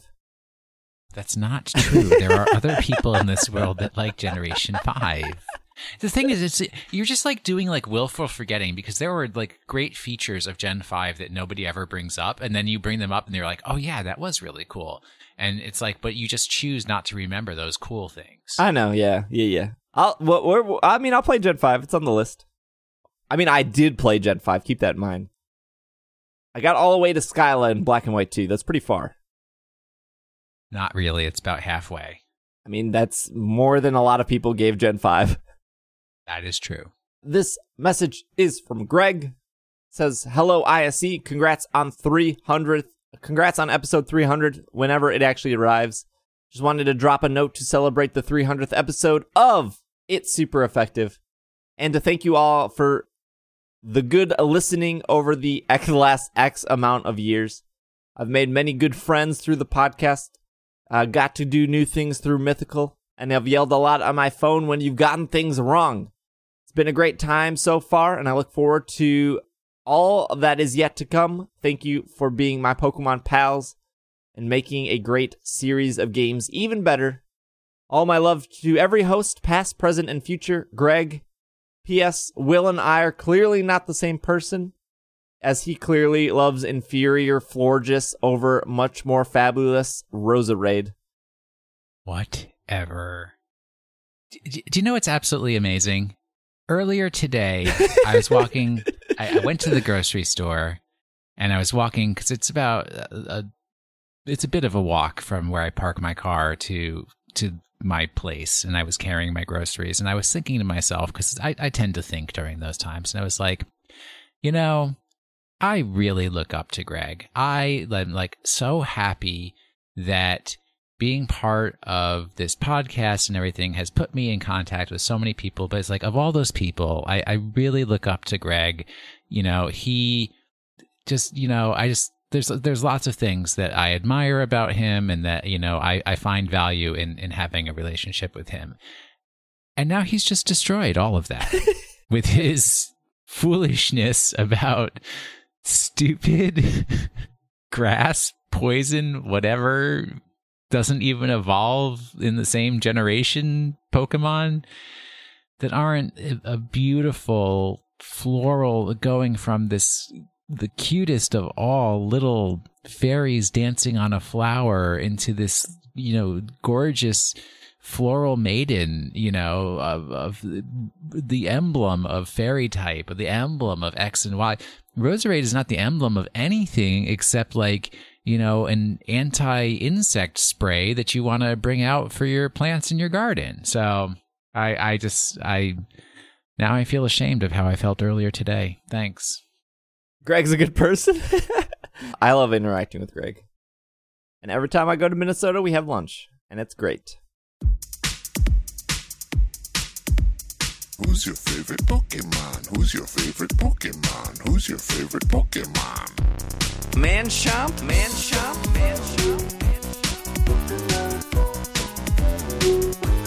Vapor Man, Vapor Man, Vapor Man. Who's your favorite Pokemon? Who's your favorite Pokemon? Scootaloo, Who's your Scootaloo. favorite Pokemon? Who's your favorite Pokemon? Who's your favorite Pokemon? Dudo, Dudo, Dudo.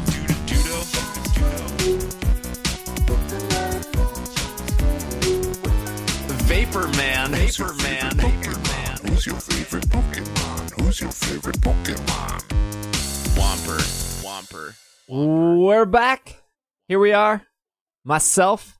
I've been here the whole time, but Irene is here. I'm here. And it wouldn't be an episode of It's Super Effective without Pokemon of the Week. I guess. I thought you were going to say without me, and I was like, that's debatable. Yeah, no, we know it. We can get on without you. Yeah, well.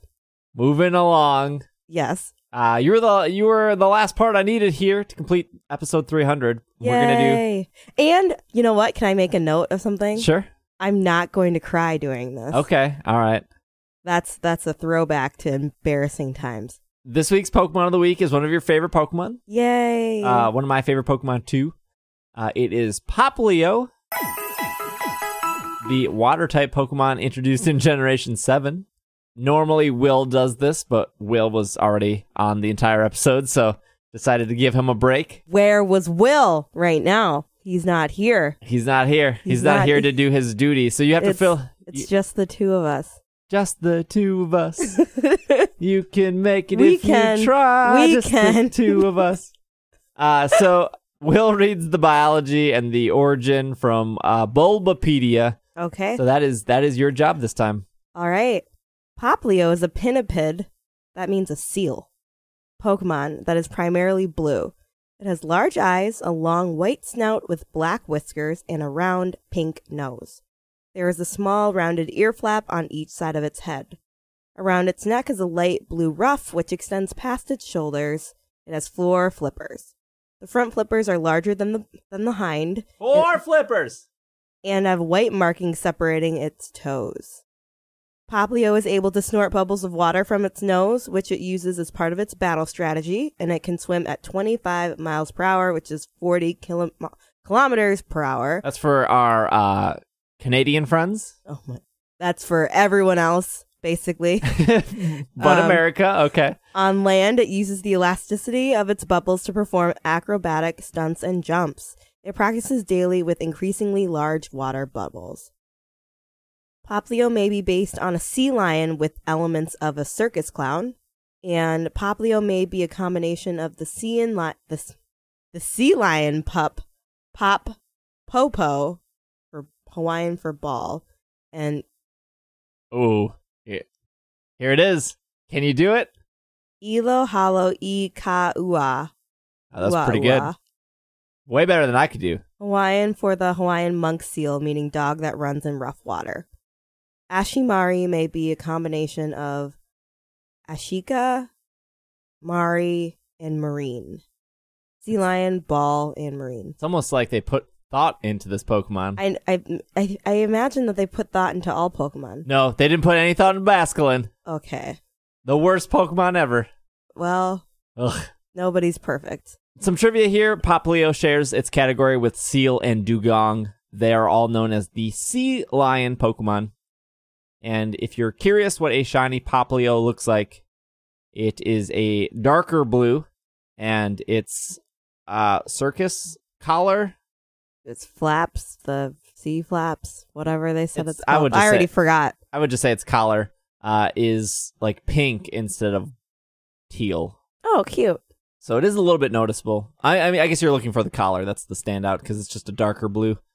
But what are your thoughts on Poplio? I love Poplio. Poplio is such a cute Pokemon. I picked Poplio for my Pokemon Moon run through, and I think I named him Aquarius, from what I remember, and Poplio evolved into a beautiful Primarina. But I mean, Primarina is great, which is why Poplio is even greater because it's a baby Primarina, basically. What about that Brion? Yeah, Brion, well, whatever. What? Brion is like a nice name. I like Brion as a name, generally. It's cute. Like, I like the evolution line generally. Like, I like how it looks, because sometimes I feel like I don't like all of the evolution phases. Samurott. Oh, poor Oshawott. Oh, Samurot's terrible. It's okay. No, I love Oshawott, and it just got defeated. So if you have Pokemon Bank right now, I do. you can get a hidden ability Primarina, Incineroar, and Decidueye sent to your game. You This need is to news. have either a copy of Ultra Sun or Ultra Moon to be able to redeem those in Pokemon Bank. Check. And you have to be paying for Pokemon Bank. Check. So just log in, pick either Ultra Sun or Ultra Moon, and then Bridget will give you... It's not Brigitte. I'm pretty sure it's Bridget, Okay. but I don't know. she will give you the hidden abilities that you can redeem in your game. They are shiny locked, so you can't soft reset for them. But you can soft reset for nature if you care about that. What's a good nature for a shiny Primarina that can't be shiny? A good nature. You're asking me real tough questions. Yep. If Travis was here, rest in peace. They would know. But I would say that Primarina has an amazing special attack at 126 and a really poor regular attack. So whatever nature... Regular? Like regular? Yeah, is that what I said? You said regular. Reggle those Pokemon natures. Well, okay. So if you want to lower attack and increase special attack, you would want a modest, if I did that correctly. A modest Primarina would be your target. Oh. You have a 1 in 26 chance of getting that. I think there are 26 natures, maybe 25 or 26 natures. So that would be your target. There's no plan B. A plan B. Well, you never want to lower your defense or your special defense no matter what. Primarina's really slow at 60, so I guess if you were doing a Trick Room team and you wanted to lower its speed even more, you could go with a quiet nature. I see. This is the most we are the least competitive people, and you're asking the most competitive questions here. Yeah, well. All right, so hidden ability is Liquid Voice. And if you don't know what that does, it is an ability introduced in Generation 7. It is the signature ability of Poplio's evolutionary line, and it's exclusively its hidden ability. It turns all sound-based moves into water moves. Sound-based, you say? Almost like they could make a sound type, because there are some sound-based moves here. I feel like this is a argument that you've had for at least 4 years. Yeah, I think so. Maybe 5. A long time. So the specific moves are Confide, Disarming Voice, Echoed Voice, Growl, which doesn't matter, I suppose. I'm sure it does in some extent. Hyper Voice, Perish Song, Round, Sing, and Sparkling Aria. And Liquid Voice can only be known by the Poplio line, as it is exclusive. So it turns all those moves into water moves. Sparkling Aria is already a water move, so I guess that doesn't matter. Disarming Voice would move from Fairy to water, which probably isn't the best, but Confined or Round, maybe, or Echoed Voice, because the other moves, I don't think a Water Growl is going to benefit anyone. Yeah, like that. Ew. I know that the Litten line gets Intimidate. Decidueye gets... it has Long Reach, which is also a signature ability of Decidueye. Long Reach is an ability introduced in Gen 7, signature ability of the Rowlet. It is exclusively hidden ability. If the Pokemon uses a contact move, it will not activate any effects caused by contact. So if I'm not mistaken, if you physically attach something like a Pikachu, attack something like a Pikachu, Pikachu knows static, you have a chance of paralyzing yourself. So Long Reach if I'm understanding this correctly, would get around that contact. I don't know if that works for something like Rocky Helmet, but I would assume so, because Rocky Helmet only activates upon contact as well. Okay. Would you pick Poplio over Oshawott? Yes. Yeah? Yeah. What about favorite starter ever? You think Poplio's up there? Yeah, probably. No Favorite- Squirtle? No. Was Charmander? No. Bulbasaur? No. What's your favorite out of those three? Probably Charmander. Okay, Totodile, Cyndaquil. Yuck. What's the last one? Who cares? Chikorita. Cyndaquil, because Typhlosion. Okay, Piplup. Nope, wrong generation. Torchic. Torchic. You didn't even pick the other ones. I know, because Blaziken. Okay, Piplup, the other thing, and the Chimchar. Turtwig? Turtwig, yeah. Whatever that thing is. Turtwig, yeah. Wait, what? Piplup, Chimchar, Turtwig. Piplup. Tepig, Snivy, Oshawott. Oshawott. Fennekin, Froakie, Chespin. Wait, what did I end up picking? I have a shirt and I can't even remember. Pretty sure you picked Chespin. Yeah, I did pick Chespin. And then Poplio over Rowlet and Litten. Yeah. Okay. Well, I think that wraps up our Pokemon of the week and Irene's starter picks. Yeah, there you go. I won't remember them in the week when you ask me. Yeah. Actually, no, I probably will. Not bad. All right. Well, thank you. I don't know if you have anything to say for 300 episodes, Irene. Just that I'm really proud of you and this community and everybody that's kind of like become a family. I don't know. I think it's a really just great group of people that have come together around Pokemon, which is really awesome. And this has been so established. And I don't know. I just know you put a lot of hard work into it. So I'm very happy that this has thrived so much. Well, thank you. You're welcome. Where can listeners find you? They can find me on Twitter at Devin Carrots. They can find me anywhere basically at Devin Carrots. You can find me lurking on Twitch at Involuntary Sass. All right. Oh, Yeah. well, I don't know how this episode is cut and edited, but we'll be back. Maybe. After this break. Okay. Bye.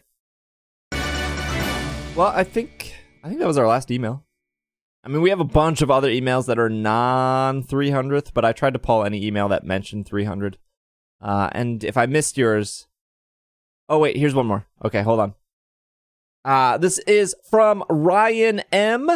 From Wisconsin, actually. Hey, Pokemon Cast. I remember you guys being at Anime Milwaukee, I believe. And I've been hooked on watching episodes of the last couple weeks. You all do a great job making the drive to work very enjoyable. This has probably been answered many times, but I was wondering what your favorite Pokemon are. Mine are Trico, Shuckle, Tyranitar. Congrats on the much anticipated 300. P.S. The Midwest delicacy known as Culver's is great. It's a delicacy. I hate Culver's. It's fine. I'll eat it. You never should have brought it up. You never should have brought it up, because then you just put the idea in my mind, and then it's like once I'm thinking about something that you don't let me have, it's all I can focus on. I mean, when you come back, we'll get Culver's. I am never coming back to Milwaukee. You're such a liar. That's true. The next- I'm sure there's going to be some stupid reason for me to come to Milwaukee. When Pokemon Go Fest is in Lake Park, Milwaukee. No, you need to do another art show. That's what we need to do. Man, art shows are so time consuming. But you've got nothing but free time I anymore. wish. You could literally like Twitch stream planning the art show and probably have like 300 viewers IRL Twitch streaming. That's where the money's at, buddy. Sub for my Snapchat. I've been to Anime Milwaukee, but not recently. But I'm glad we make the drive to work more enjoyable. They picked 3 favorite Pokemon. What are your 3, Will? Pick 3. Can I just roll the dice? What is it going to be this week? Let's go. Klefki, Diancie, and give me another fairy type. I'm on fairies this week. Mawile. I do love Mawile, man. I love Mega Mawile. Absolutely. You got it. All right. I'll give you a Corsola, Ducklet, and Corefish. Those are my 3 favorites of this week. Why couldn't you have 3 that started with core? You can't ignore Ducklet. It's just too cute. I can easily ignore Ducklet. It's a Gen 5 Pokemon, man. Those things are just trash. Yeah, no one likes Gen 5. Yup. I think that will wrap us up. Again, if I missed your email, I apologize. I have a bunch of emails flagged. I tried to, if you said 300, that's the one I was trying to focus on here. I think I got all of them, but if I missed them, please let me know. We still have a huge backlog of emails, but if you want to add to that backlog, SBJ@PKMNcast, or go to PokemonPodcast.com, hit that contact button. Man, I see there's 20 unread emails still. If you want to add to that, you're more than welcome to. But yeah, I think that was it. Hopefully you enjoyed all the little bits that were sprinkled in between. I think this episode's going to be about 2 hours long. Hopefully under 2 hours is what I was aiming for, because I know sometimes these can be very, very long. But how was 300 episodes, Will? You were on what, 200 of them? About 200 of them. I mean, it's been a trip. We've had lots of changes over time, right? It's not the same as it used to be back in episode 86. Yeah, I actually like Pokemon compared to episode 86. I was thinking about that time we took a break for a month. Because it's funny, it's Drive Check got to 200 episodes. I mean, got to 100 episodes within 2 years, and I think it took you 3 years to get to 100 episops. Yeah, I think so. You're a lot more consistent. I mean, definitely we're a lot more consistent than we used to be. Yeah, I can't remember the last time we missed a Monday. Oh, it hasn't happened. Not in a very long time.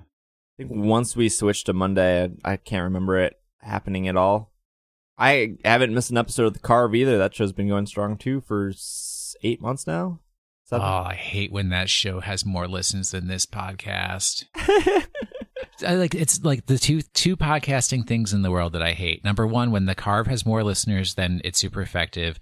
Number two, the fact that Mythical, this is somebody just grinds my gears.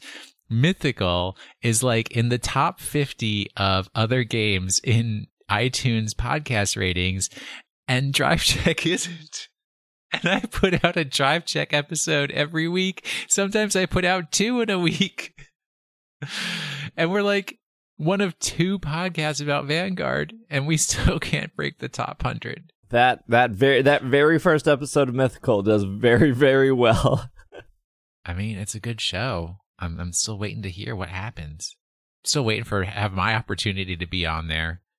We'll make it happen. I just need to somehow magically get more time in the day, and everything will fall into place. Stop sleeping so much. I wish I had a lot of sleep. Man, most of the time I'm getting 6 hours of sleep a night. Maybe that's 6 hours. That's excessive. It's way too Knock much. It down to 4. Yeah, you're 4 right. Max. You're right. I can get more done then. All right. Well, I think that will wrap up. We'll be back next week with a normal episode. Hopefully normal. You never know what happens in a week. But thank you all for listening. Thank you for coming on this journey with us to 300 episodes, even though technically it's episode 360. Thank you for listening. Thank you for making it this far. If you support me directly through Patreon and you support me doing this every week, either by listening or with a couple dollars, either way, I greatly appreciate you and your time, and hopefully made this episode worth your time. And honestly, make your Monday mornings or whenever you decide to listen to this more enjoyable. To everyone who has reviewed us in iTunes or Google Play or Stitcher or wherever you review us, thank you so much for that. If you want to like us on Facebook, which I haven't said in a while, you can do so, facebook.com/PKMNCAST. If you want to follow us on Twitter to stay up to date with the Twitch streams or just when episodes come out or just Pokemon news in general, twitter.com/Pokemon Podcast. The Twitch, if you want to watch daily live streams of me shiny hunting or playing through old Pokemon games. I'm almost done with Pokemon Y as you're listening to this, twitch.tv/PKMNcast. Same as pretty much Facebook and everything else. But yeah, thank you for 300 episodes. Thank you, Will, for coming on this journey. And you're welcome. Thank you to all the guests that we had on to do the little special segments for you guys. I really hope you enjoyed it. I would love to know what you think in Slack or on Twitter, however you want to get a hold of me. Love to hear your thoughts, good or bad, about the last 300 episodes. Don't worry, the people who don't like us, they find a way to find me, and I definitely hear about it. All of you who do take the time to just say thank you or to say you enjoy the show, I honestly appreciate it, and it's what keeps me going week after week. So, with that being said, this has been another episode of the Pokemon Podcast, and we are super effective. Should I be more excited about it? Nah, that's good.